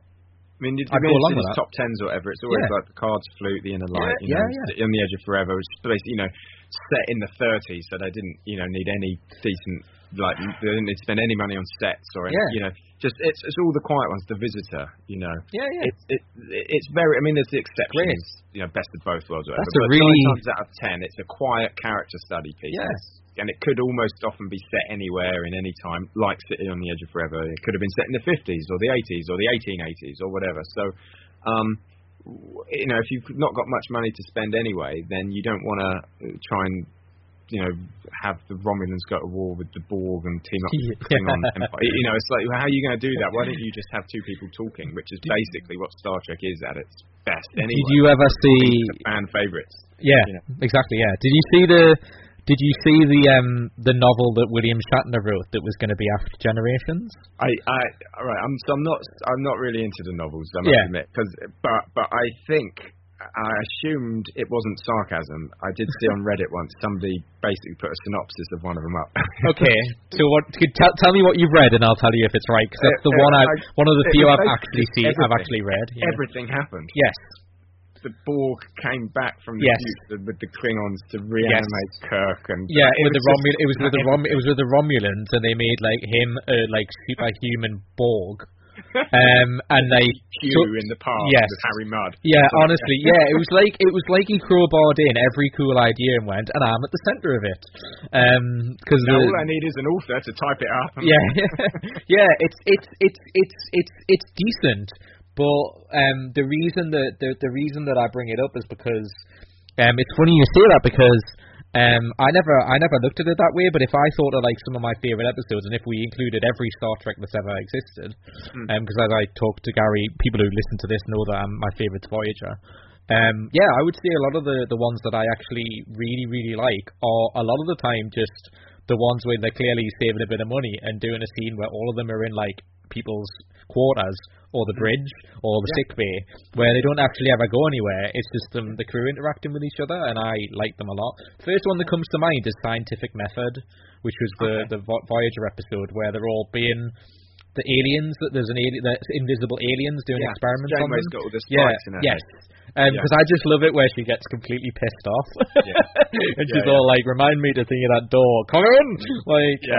And then when she just snaps at the end, and and another great one for that in terms, controversial episode in some ways, but Tuvix. I mean, one guest star and a bottle show basically. Oh right, can you remind me what one that is? That's the one where Neelix and Tuvok become one. Oh yes, sorry, I thought that makes sense. And that's one of these episodes where it's so contentious because it's such a moral grey area what the solution is or isn't, or what was the right thing to do or not, and so it's all basically just on the, I think it's a bottle show. There's maybe like a scene on the planet at the start, some little tiny corner with a few bushes in it, and then it's just all on the ship with one guest star, and it's one of the most memorable, kind of powerful episodes, and a friend of mine, just people in rooms talking. Well, there was my friend of mine gave me as a birthday present like an annual of one of the seasons of Next Generation, and there's one where Jonathan Frakes talks about how they legitimately ran out of money. And there's I wish I'd remember the name of the episode now because it would be way funnier. But there was an episode in Next Generation, I swear this is true, Jonathan Frakes has confirmed this actually did happen, where it was a Riker episode, and it was a filler episode of a bunch of like... Shades of Grey. Where it was just loads of clips of past episodes. Because they legitimately ran out of money because they miscalculated what they'd spent. Wow. Because they spent loads on the two-parter, and then suddenly realised they were one episode short, and then they have to make a lot each year. I mean, 20. I mean, that's why the 24, the series was called 24. The 24 episodes, and sometimes more. I mean, sometimes like the Time Tunnel I mentioned before from earlier in the 60s. That has got like 35 episode seasons. They're all like 45-minute. I know, yeah. I mean, it's insane. But I think also Shades of Grey, the one you mentioned there, it was the finale of season 2. In addition to running out of money, I think they also were suffering through a writer's strike. So yes. Yeah. The whole confluence of things, colluded to make and also Shades of Grey the shit show that it was. Yeah, it was just ridiculous. And it was just like, what do we do? We'll have nothing. But also, I'm sure I'm not. I don't mean to sound like patronising to people listening, but I'm sure people know. It's also the disadvantage of not doing things in order, because they often like do stuff the hard stuff first, and then like we'll work everything out after, and then suddenly, oh no, we're one down, and as you said, they had resource anyway. So that, I mean, just for fun, and then we'll talk about your current Kickstarter. Is what's the worst Star Trek episode you've seen? Is that up there, or is there another one you can think of? Because I know the fact that they had a writer's strike and all that, I kind of cut it some slack. That's fair. It's like, whatever. I was watching the A-Team, and their finale to season 2 was a clip show as well. It's like season 2 finale episode clip show. It's just something that they did, so fine. It's something that you wouldn't get away with in modern TV, would you? Well, imagine if the series finale of Game of Thrones was just somebody a bit fever, just recounting previous episodes from that year. Just someone in an armchair. Right, we're going to recap. Hello, everybody. We're going to recap what happened in the previous 12 episodes. Enjoy. Jack and Ori. Before you get. Sorry, I wanted to just say, I said in modern-ish times, I know we're dating ourselves, right? But did you ever watch Hercules? I didn't. Is in the one with Kevin Sorbo. It sort of came out just after Xena, and it was its sort of sister or brother. Correct. Show, yeah. I guess. Yeah. Well, I watched. That was one of them things. It was like often in the time it was on, like the most watched show in the world or something, because it was one of these things that good family thing, and it was a bit tongue in cheek type thing. Yeah. And I used to watch it when I was growing up, I guess, because it would have been probably, I'm guessing mid to late 90s, something like that maybe. And I always thought, there was a period of time in Hercules, and I remembered this, and I found this out years later. This is all based on what we're talking about, so bear with me as I tell you the context. And so there was a season I remember in Hercules where I'm going, there's an awful lot of flashbacks in this season of him just like sitting on a tree, like on a tree bark, going, I remember the time when me and you fought such and such, and then it'll cut going, and they were fighting, and I went, what the hell's going on? Have they like lost their minds? Like, he's not doing anything. Turns out Kevin Sorbo a few years ago wrote his biography, and he had a stroke in between the 2 seasons, and he couldn't actually do anything, so they made him do the season after when he was recovering, and he wasn't legally allowed to do any fighting anymore. So instead of like getting someone in to do most of the stuff, and they did do a little bit of stunt stuff, so a lot of the shows are just him literally like reminiscing on a tree with his partner, because he like when I couldn't get out of what I was doing, and they were really like arseholes to me, so they couldn't. And I was completely. He mentioned it in an interview, and I went. And he was talking about his book, and I ended up buying the book because I was so like into like that's so awful. And I ended up reading it because I've seen Hercules, but anyway, there's just an example of where I'm just pointing out that there are circumstances where you go, fair enough. Like when I first watched it, I was like, this is a bit crap.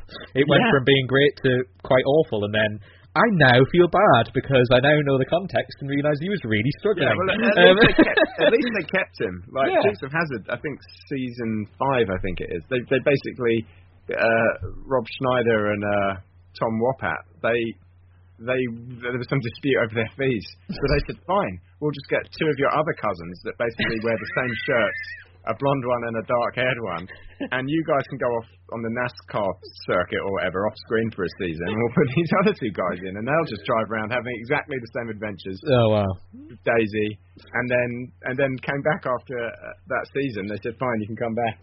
Those cousins were never seen or heard from again. The Ashton Kutcher approach. Just crowbar him into a sitcom that someone else did. That's right. They don't make TV like that. I know, that's very funny. Anyway, so obviously, because I want people to, I mentioned this in the introduction as well, so the last bit before I let you go, sorry I went a bit over, but it's fine, it's totally fine. Oh, thanks, no worries. But yeah, so I mentioned at the beginning, obviously, and encourage people to go to your Kickstarter, but let's talk in depth now about, like, so you wanted to do, you obviously, so did your Chance Encounter on a whole, like, how did it get received? Really well, thankfully. Yeah, I mean, it seems to just get a really warm, positive reception from people. I mean, you know, some people have legitimate, I think, criticisms of it, which, you know, is great. To you know, I mean, it really is. You know, I wouldn't want just you'd think it was fake if everything was just glowing praise for it. But yeah, it's, you know, 9 out of 10 comments are really positive and good. And the ones that are a bit critical, I think it's like they're valid criticism. So yeah, I mean, I have. Yeah, what was the criticism? Can I ask you that? Some people say that they feel I wouldn't really describe it as a plot twist, because it's not like a trying to gotcha moment. Yeah. But people say, I kind of think I knew where it was going from quite early on. And in an ideal world, I'd rather that it wasn't maybe as self-revelatory as it is. Yeah. But it doesn't particularly bother me. It's not like, I knew who Tyler Durden was from the start of the film. That would kind of ruin it. Yeah. I think it's the kind of story where you can enjoy it whether you've guessed it or not. I think it's valid both. It doesn't undermine the story. Yeah. In some ways it's more enjoyable if you are ahead of it. It's because it's such a sort of soft, gentle, warm story. I'm well impressed that you managed to avoid what actually happened in it to ruin it for people who haven't seen it. You did a really good job there, not revealing the end. But but it's funny because I was going to say I was going to say a really good twist.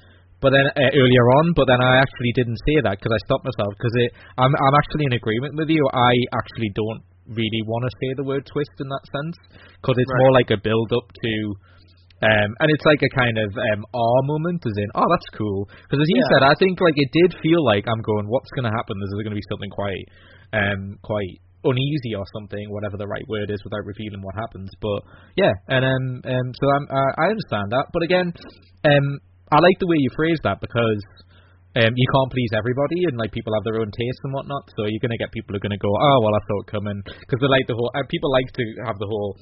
See, I knew, guys. I just knew that was gonna happen. See, I just knew it, guys. There's no point in going and say it now. Like I love when you have conversations with people who go, well, I want to go and see like Black Panther, but I know what happens in it, so I know it's gonna end like that. So let's move on. Why don't you just go and enjoy it then? You know it anyway. Like people go and see the Titanic, they know what happens in it, but it's very weird. But anyway, it's just the journey, man. It's just the journey. Yeah, it's the journey. It's like when people spoil series. I'm still gonna watch it. Like, you know, people go, Game of Thrones ended.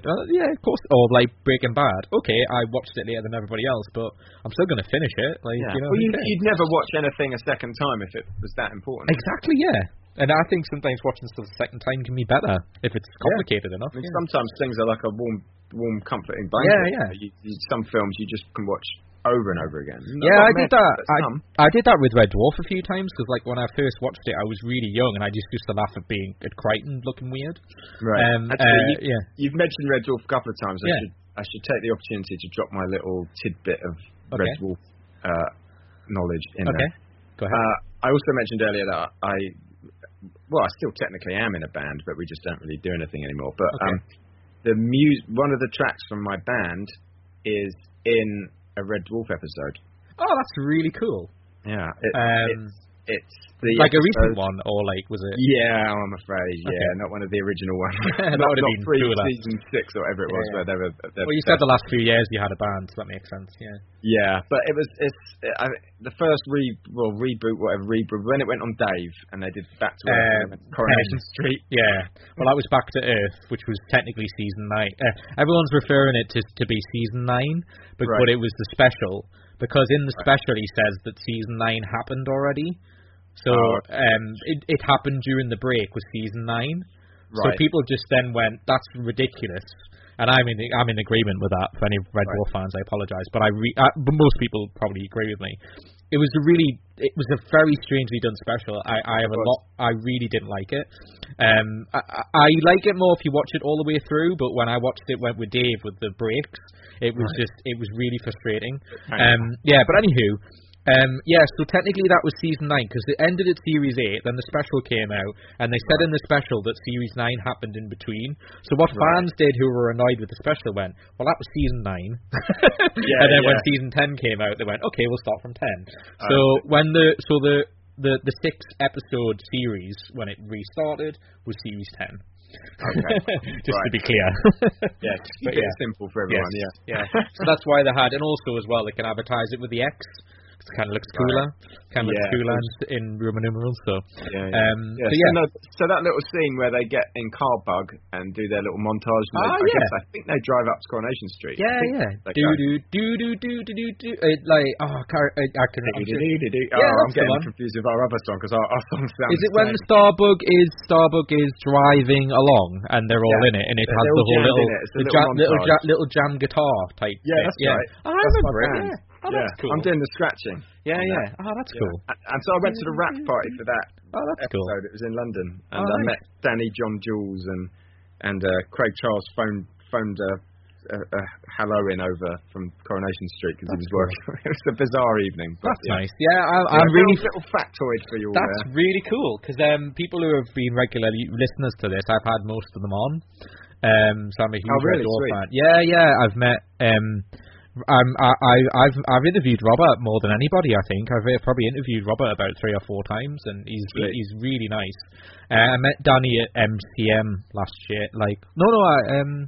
And I went to Red Dwarf convention when it came back, and I got to talk to most of them, including like Holly and including like Hattie Hayridge and a bunch of other people. Right. So I'm really Red Dwarf have been really nice to me. I also met.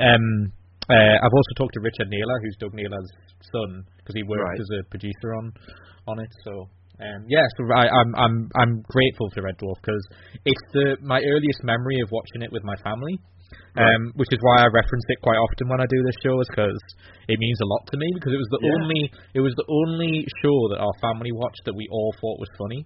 Right. So I make the joke. I'll make the joke for your benefit. But my sister would stop screaming Soundgarden tracks in our bedroom. My brother would stop crying over another girl who rejected him, and my mum and dad would stop arguing with each other. And what did you stop doing? And I would have been 3 or something when the first series I remember. I would have stopped going. I would have stopped being mental or something. I don't quite know. Stopped seething or whatever.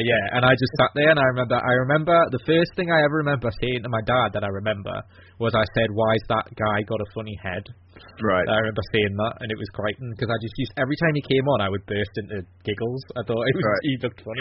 I thought he looked funny. And then obviously when I watch it back as an adult, I go, "Oh, that's what that joke means." Because I love the stuff you don't get it because it's like they make little implied jokes for the adults. Yeah. Anyway, so in terms of the Holy Core, because obviously you've talked about Chance Encounter, and I encourage people to listen to watch it on YouTube. Sorry, but yeah. So in terms of the Holy Core, because obviously you've got a Kickstarter running, which I'll mention at the end. But so could you tell me the premise of Holy Core then? Yeah, sure. So the Holy Core is it's a Star Trek film set in the Next Generation era, with all new characters, all new cast, a new ship and all that. But very much in the sort of spirit that we've been having our conversation in, it's not about, what's the ship and what's the registry number and how many phaser banks and all that stuff. It's the premise of the film, it's a half-hour film, is that this ship, which we've called the Vigilance, it's similar to Picard's Enterprise, essentially. Okay. It's a Nebula-class ship, and it's in orbit of this planet called Vita 2, and it's there to help the Vitans repair their world, because the Vitans have been having a war for the last couple of centuries, and they've been fighting over different interpretations of a religion on their world. Ooh. And that's decimated their planet and ruined their atmosphere, amongst other things. And in the last decade or so, they've kind of found a peace with each other. and rebuilding their planet and their world, and they have this plan to clean their atmosphere, but they need Federation assistance with that.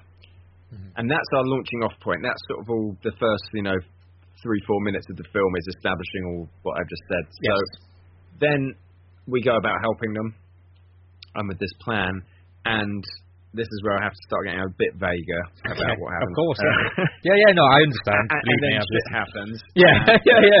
There's a big explosion. Very entertained. And then we try and put as many people through some buildings as possible. And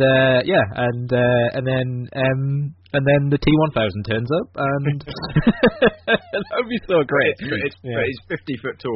Yeah, exactly. And then a big giant robot that makes no fucking sense turns up, and that's it. Yeah.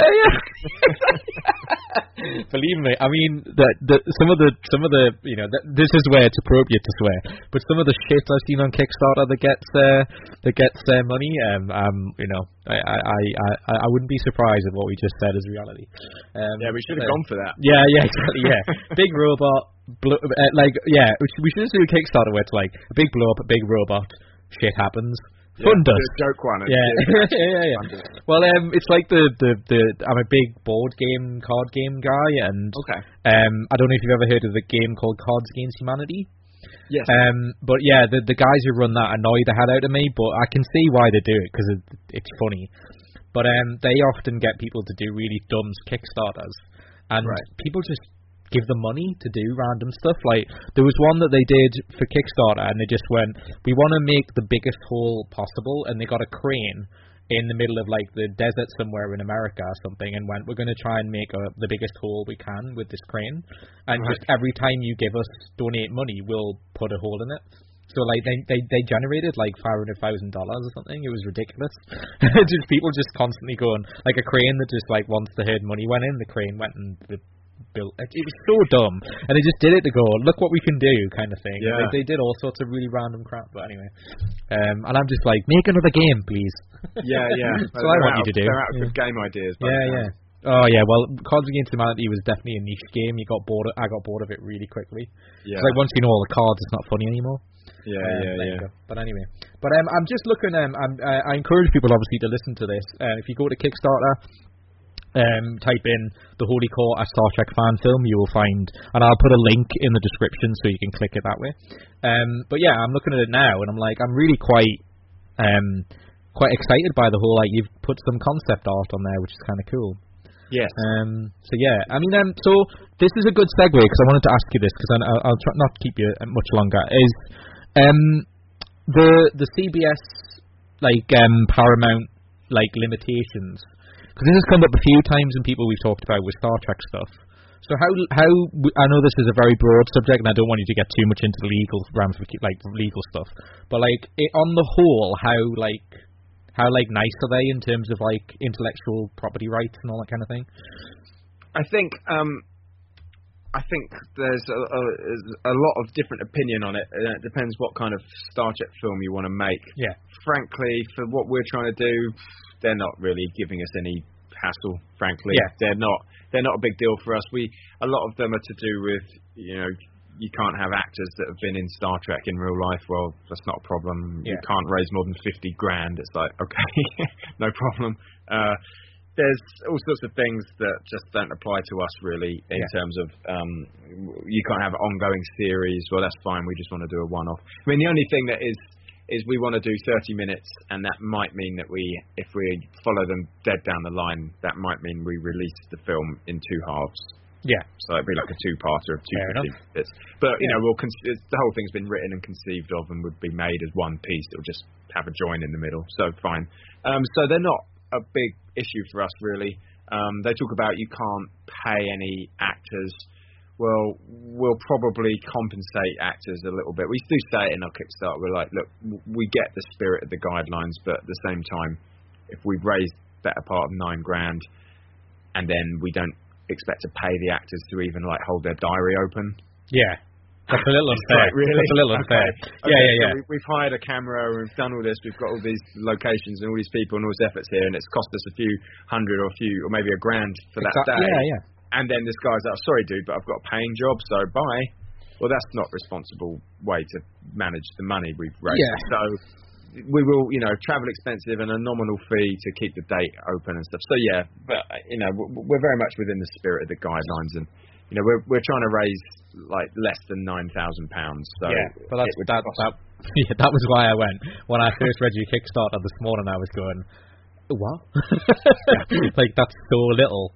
I'm pleased to say it's doing quite well, considering how, it's doing relatively okay. It needs a bit more of a push, but I know though, because I've seen a lot of Kickstarters and helped some doing this, that usually you'll get like a big, like you get good the first few days, gets quiet for a little bit, then it starts picking up, and then hopefully you'll get over the line in the last few days. That's usually what happens in the stuff I've been involved in. Let's hope that helps.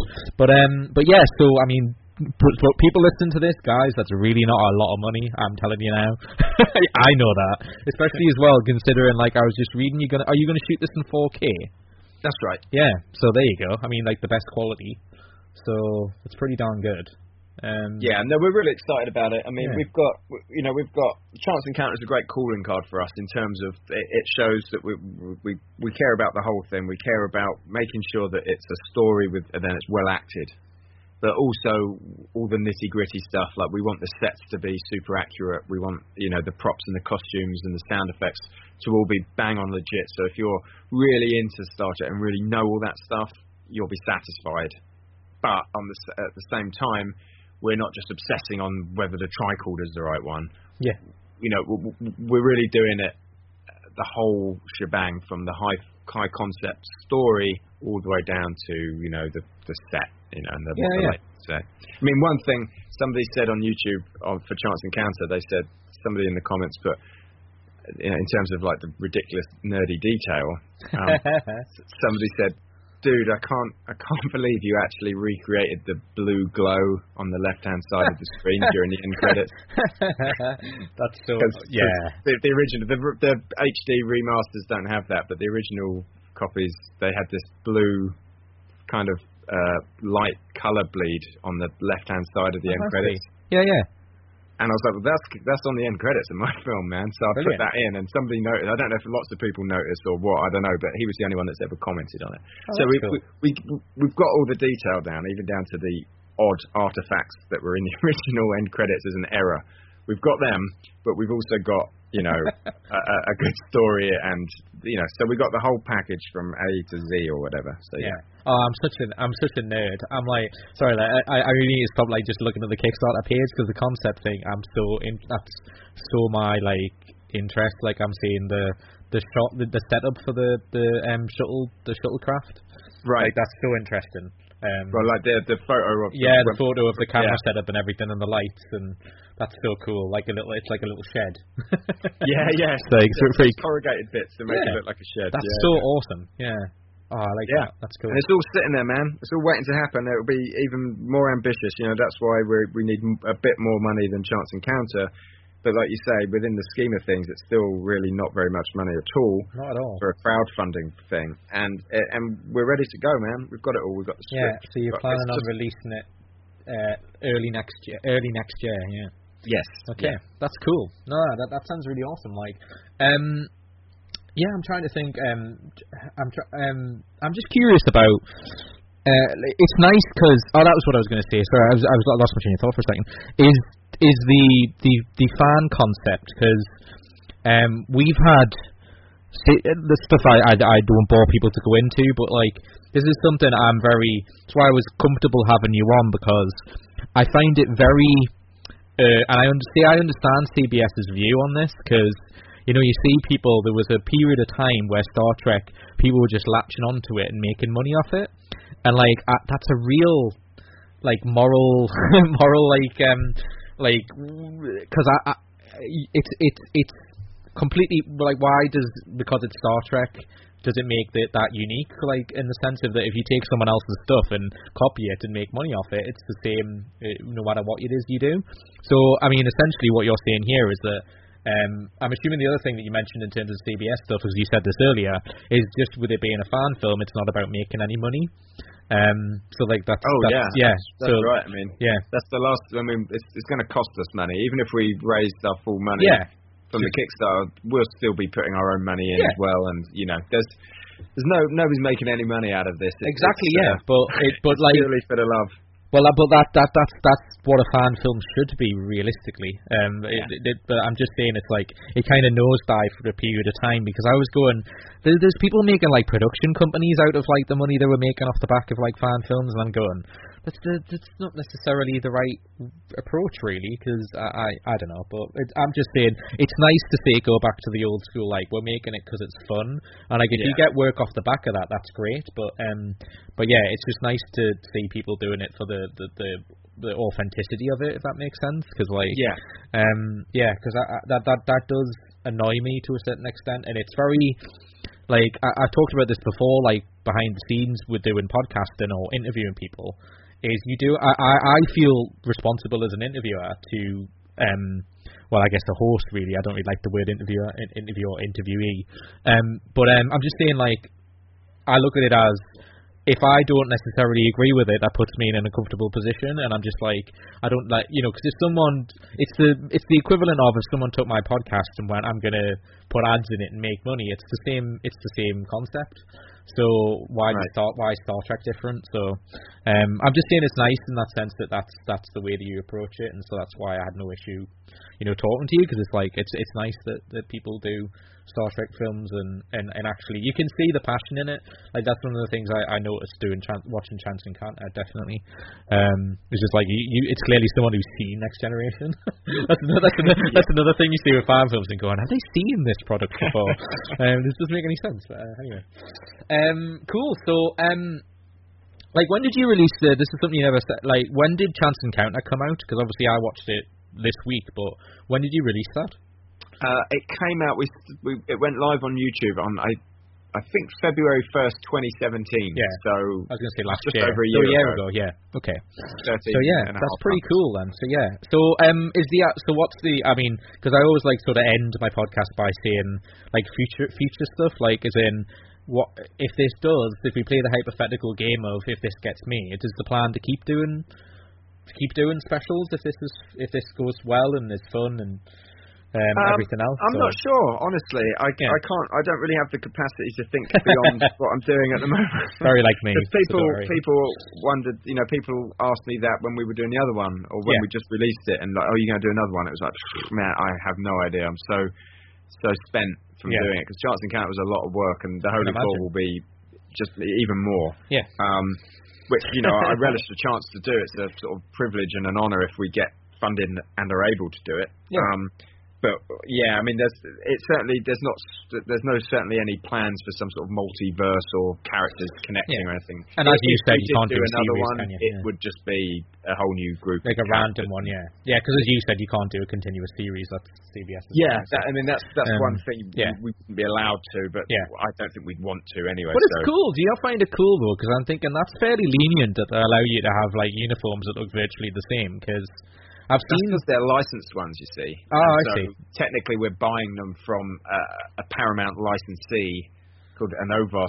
Oh, I see. You're buying the authentic ones, which allows you to use them. Oh, I see. That's right. Deep in the guidelines is something about like if you use uniforms, tricorders that we sell versions of, then you have to use the ones we sell. Don't buy like a knockoff version. Yeah. Yeah.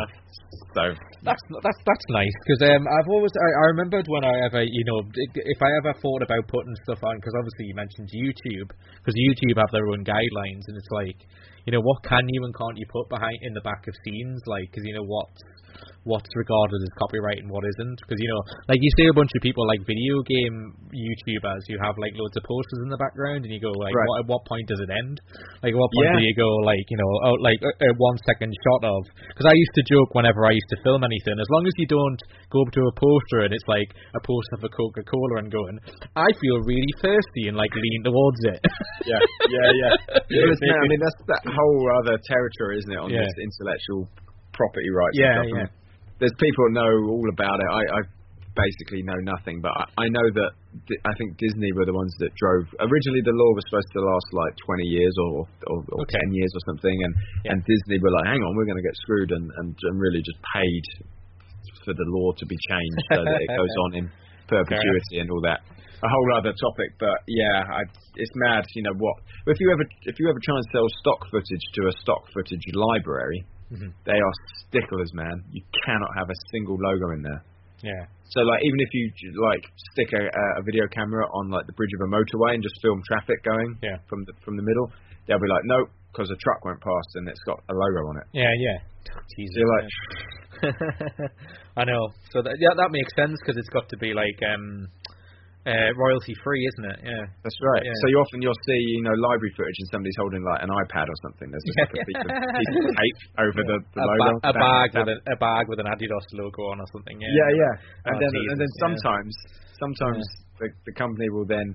So you might download a bit of footage and use it, but it looks fake with a bit of gaffer tape on the back of the tablet. So then they'll track in the Apple logo back onto it.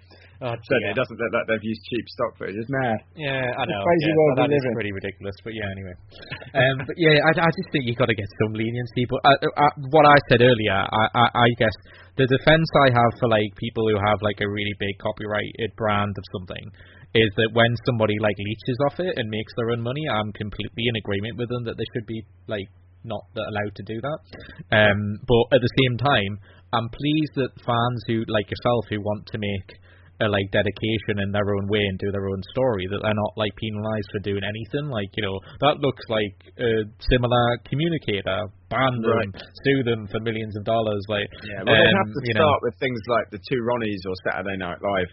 There's been so many sketches over the years. It's like, well, so you know, they come after a YouTube fan film, but they don't go after the BBC for some Two Ronnie sketch. You know, it gets absurd. But I think that, I mean, in some ways, lots of people have been critical and possibly even cynical about the guidelines that CBS put out for Star Trek films. But in many ways, I think we're sort of better off now, because previously, anybody that raised any money literally didn't know. They were literally just doing it in a vacuum. Yes. Whereas now, it's basically like, okay, you maybe agree or disagree with some of these rules. Like I said, personally, none of them really kind of bother me personally, although, we're the ones you described as examples, when I asked you, to me, make perfect sense. Yeah, that doesn't sound unreasonable. I mean, some others are like, you can't have sex and drugs and alcohol and all this stuff. And it's like, okay, fine, I don't need that. I mean, people said, but Scotty was always a bit, half cut or whatever. It's like, fine, but I don't, whatever. None of them really weigh down on me particularly. And as I say, I don't think, as you said earlier, I mean this with the ultimate respect, because you said this earlier, is this only ever really unbelievably started when essentially, because Star Trek's a great example of this, because the amount of fan films that are like pretty good and expensive started to make a huge amount of money. Like, when you start getting into hundreds and thousands and $500,000 profit or something, then people make their own like production companies and stuff out of it. Then that they care about that, because that's like people making legitimate. It doesn't make it right, because really you should have the same rules for everybody. But that was what made them like make rules for everybody, because as you said, I remember it like not that long ago, like maybe 5 or something years ago, where people, as you said, weren't sure, so they just went, well, if they're not sure and they're not really clear on the guidelines, there weren't any. I'll just do it and see what happens, and then that's a much bigger risk for somebody to put money into that when. They could have just come in, nuclear and just taken all of it with no, So now we're in a sort of safer space. Yeah, exactly, because now if you break this rule, you're going to get done. Yeah, exactly. Yeah. Cool. So I encourage people to go to the Kickstarter. I'll mention it in the introduction, but obviously please go to the Holy Core on the Kickstarters. And I'll also say, I could say the whole URL, but what I'll do to make it easier is I'll put a link in the description. So if you just copy and paste that, it'll send you right there. If you type in the Holy Core, probably Kickstarter, you'll find it. Or if you go to StarTrekFanFilm.com, isn't it? Is that right? It's Star Trek Short Film. Short Film. That's right. Thank you. Sorry. Yeah. So I'll make sure I get that right in the introduction. But so obviously encourage you to go on that. It mentions like Gary's background, which we've touched on, and everything else, and you can go through that. So a little last question to do before as we wrap this up is to say, because we played this game with the Engage podcast guys. Oh yes, the game. I'm assuming, right, have you watched every Star Trek series, like Deep Space Nine? I know we're never going to talk about any of them, but did you watch Deep Space Nine, Voyager? Enterprise we forget happens. I'm assuming you're in agreement with that. Oh, I don't know. I like Enterprise as well. Okay, we'll include Enterprise as well then for your benefit for your game. We like playing the name your favorite crew. So what we mean is that pick your favorite captain, like first officer, doctor, science officer, helmsman, and you've got all the series to pick from. Oh wow! So it's interesting, isn't it? Because there's so many varying answers. Okay. To me, I think it's obvious, but the problem with me is that I tend to overthink these things because I'm like, I need to figure this out. So I shouldn't do that. I should just go with what comes straight off the top of my head. So I say captain. I would have Captain Picard. Yeah. I'm in agreement. Right. Okay. Not Janeway. Jonathan Archer. Yeah. First officer, I think I would probably go for. I'm overthinking it. That's okay. I think. Just to let you know, the reason I'm being slightly unfair is most people pick a lot from Next Generation, so I have a feeling that you're going to pick the same thing. But I was thinking about Riker. I must admit. Well, I'll say Chakotay then, because why not? Okay. You knew where you were with him. He was a reliable chap. I actually thought the tattoo and the because I'm not religious, but I don't mind religious stories. But there were quite a few episodes of him, the spiritual guide and all that kind of thing. Kuchimoya, yeah. And that surprisingly didn't weigh on me as much as I expected, because I actually think he's a pretty good actor. I actually once saw. Did you ever see there was a? I wish I'd remember the name of it because I caught it on regular TV and I went, it's Robert Beltran, and he was in a really poor version of it was a Starship Trooper rip off, and he was a soldier on a planet and he had a big gun. And you mean the Voyager episode? No, it was actually a film. An actual film he was in with a bunch of other people, and it was literally a Starship Trooper rip-off. And he was a general. He was a general or something, and he was the only good person in it. It was really not great. But anyway, I just randomly referencing that. But but yeah, I like him. I'm just mentioning that as I think he's actually a pretty good actor. So. Definitely. I don't mind him as first officer. I just think he wasn't necessarily always given the best material through Voyager. That's the problem. He mentioned that actually. Yeah, I think he's made it clear over the years, through various interviews, that he wasn't that satisfied with it and kind of was bored, I guess. By the end. And also, then they randomly just went, "Oh, and you were 7 of 9 towards the end." That was weird. Felt particularly organic. But anyway, there you go. So I don't know where I am on my crew, but so I you guess did I'd like captain, first officer, doctor. Oh, Doctor. I reckon. I think I'd probably go with McCoy. Actually. Nice. Because I just think original. Yeah. Yeah, I just think that he would fight to keep me alive. Yeah. Man. He really would. And he'd die himself to keep me alive, you know. and also the I'm stealing from Eddie Izzard here, but even if your name's not Jim, you just go, Jim, how long have I known you? Jim. He's dead, Jim. No, sorry, he's dead, Jim. No, he's dead. No, Jim, he's dead.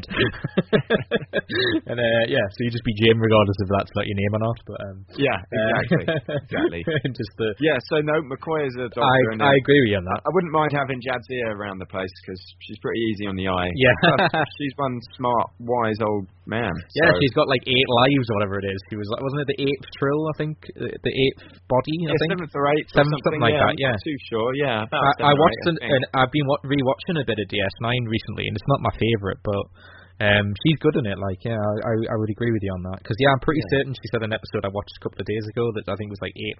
I have 8 memories or something, so I think it was 7 or 8, yeah. But yeah, so... It'd be kind of cool to have data around the place. Well, you could cheat. What some people have done when I've asked this, have cheated and made them a helmsman. Oh, okay. Which is a little bit cheating because he's really, But I think I wouldn't mind having a Trip around as an engineer. Oh, that's cool. I think it'd be good to have beers with Trip. He's kind of. I think he's pretty chilled out. Yeah, actually, that's not a bad shirt. Yeah, because I wouldn't pick the Forge basically. I like LeVar Burton and I like the character, but he's another one who they made him really square. He's girl repellent. Well, that's what I was just about to say. Yeah, I was just about to say they made him like really creepy, like because Yeah, I encourage people to listen to Nerdist podcast when he was on, and they ran. This was ages ago, but it's one of my favorite episodes because they really just mess about and it's nice because they talk at length about Star Trek and he says that like his theory, which I thought was fascinating, is that they didn't know how to deal with black male sexuality, as in the writers didn't. So anytime they created a scenario where he was doing something, they panicked and just got out of the story. So that's why like all the episodes he did with women, they just didn't pursue because they were worried about what to do with it. Even back then, I've actually heard him say that before, and I thought it was interesting. But whether it's true or not, I don't know. I mean, it does. His take, isn't it? It puts the writers in a bad light. I think maybe they were just trying to make him kind of awkward because they thought that would be interesting. Yeah, maybe. And I don't know. Yeah, actors. I know what you're saying because like actors a lot of the time go, I wanted them to make it perfect for me, so I'm in every scene and every. And I get the girl and. But I certainly think they kind of screwed him up a little bit. Yeah. They certainly, in terms of the women thing, I certainly think they got stuck in a rut with him. Like they got in a feedback loop and they couldn't write their way out of it for some reason. But whether that was because of black sexuality or not, or whether it was just because they thought he should be a computer nerd or geek, as we were looking at probably. But interesting take though. But I think if I was going to have an engineer, I'd probably have Trip from Enterprise. Fair enough. I think it'd be easy to hang around with. Yeah, he is kind of cool. Like, I think out of all of the Enterprise crew, I thought I liked him quite a lot. Yeah. So is science? Would you obviously pick Spock? I'm not sure. Quite possibly. Possibly. Because that always was like the dead third always seems to be that. You said Jadzia. Yes, that's right. Yeah. But she's also a helmsman, so technically, DS9 was certainly the most kind of unstructured in terms of what their actual roles were. Yeah, that's true. I think the only one was like Sisko's in charge and Bashir's the doctor. Well, other than that, I think Odo, I guess, because I was going to say to you next, the last thing I think the only one you haven't mentioned is security, sort of. So like you got Worf and Odo and because the original series didn't really have Tuvok. I might go for Malcolm Reed actually. All right, because he's the cynical. I kind of like that dry, cynical. It wouldn't be Worf. Although Worf could be interesting if you were going to hang around with him a lot. They something in season 2 of Next Gen that they were starting to create a connection between Worf and Pulaski, which I think potentially could have been kind of a cool dynamic. Yeah, I see what you're saying. Yeah. And that got abandoned. So I'd like to think that if you wanted to, you could probably become quite good mates with Worf. Yeah, I would say so. I think you also would have your back, like, I mean, you wouldn't be worried about being in a fight. No. Although, of course, there is the trope that he loses every fight. Even though he's awesome, yeah. But that's every time you see him in a fight, it's extenuating circumstances. And I just love it. It's also funnier when Picard, like, beats him down with language. He's all like, I loved it when he used to discipline Worf. He's all like, like, the bit where I watched it recently, the one where it's the one where he meets, is it Alexander? Oh no, I think it's the one where the Klingon ambassador, the Forge gets brainwashed by the Romulans to kill the person, and the beginning of the episode is that Worf goes up to Picard in the bridge and says, "Do you mind if I don't go to the transporter to meet our guests?" That's right. And he totally like dresses him down in front of everyone and goes, "You're the security officer, like basically you go fuck yourself or something." He basically like a roundabout way says, "Are you crazy?" Like, no. Stop being a baby. And then I love his line, the terrible line that the writers gave him, where he goes, "I withdraw my request." Oh yeah, that's right. I remember. "I withdraw my request, sir," and I'm like, Klingon wouldn't say that. I'm getting it in my mind. I'm clear on it now, but as you were describing it, I was also thinking of Starship Mine. Where everybody wants to get out of the reception with Hutchinson. Oh, that's the Forge who gets out of it, and Worf goes, "Can I get out of it?" And he goes, "He beat you to it." And Worf does that jaw thing, and he's all happy with it. I like that episode. That's another example of what you were saying, that just Picard stuck in the starship. That was a fun episode. Die Hard in space with an appearance by Tim Russ. Yeah. Anyway, right, I'll not keep you any longer. We went way longer than I thought, but it was really fun. It was really enjoyable.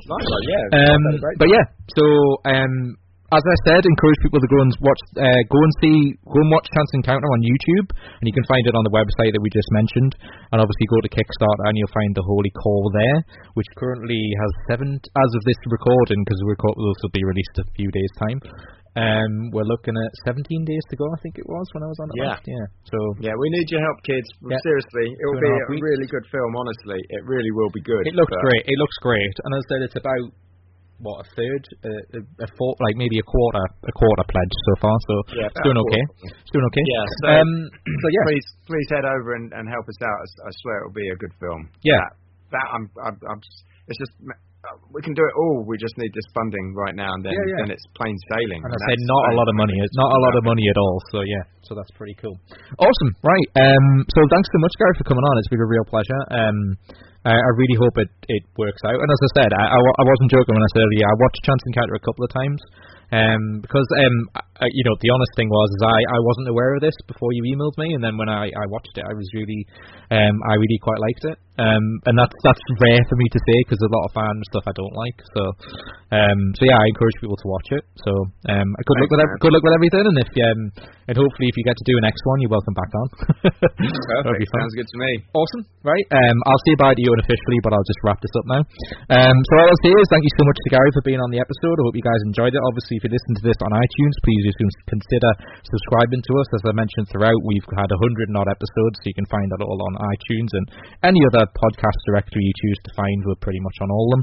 So please do subscribe, and thank you so much for listening. I'll end the podcast like I always end, in the words of the great B-movie Robot Jocks Crash and Burn, and we'll see you very soon for another edition of the Geek Apocalypse podcast. Thanks, guys. Bye.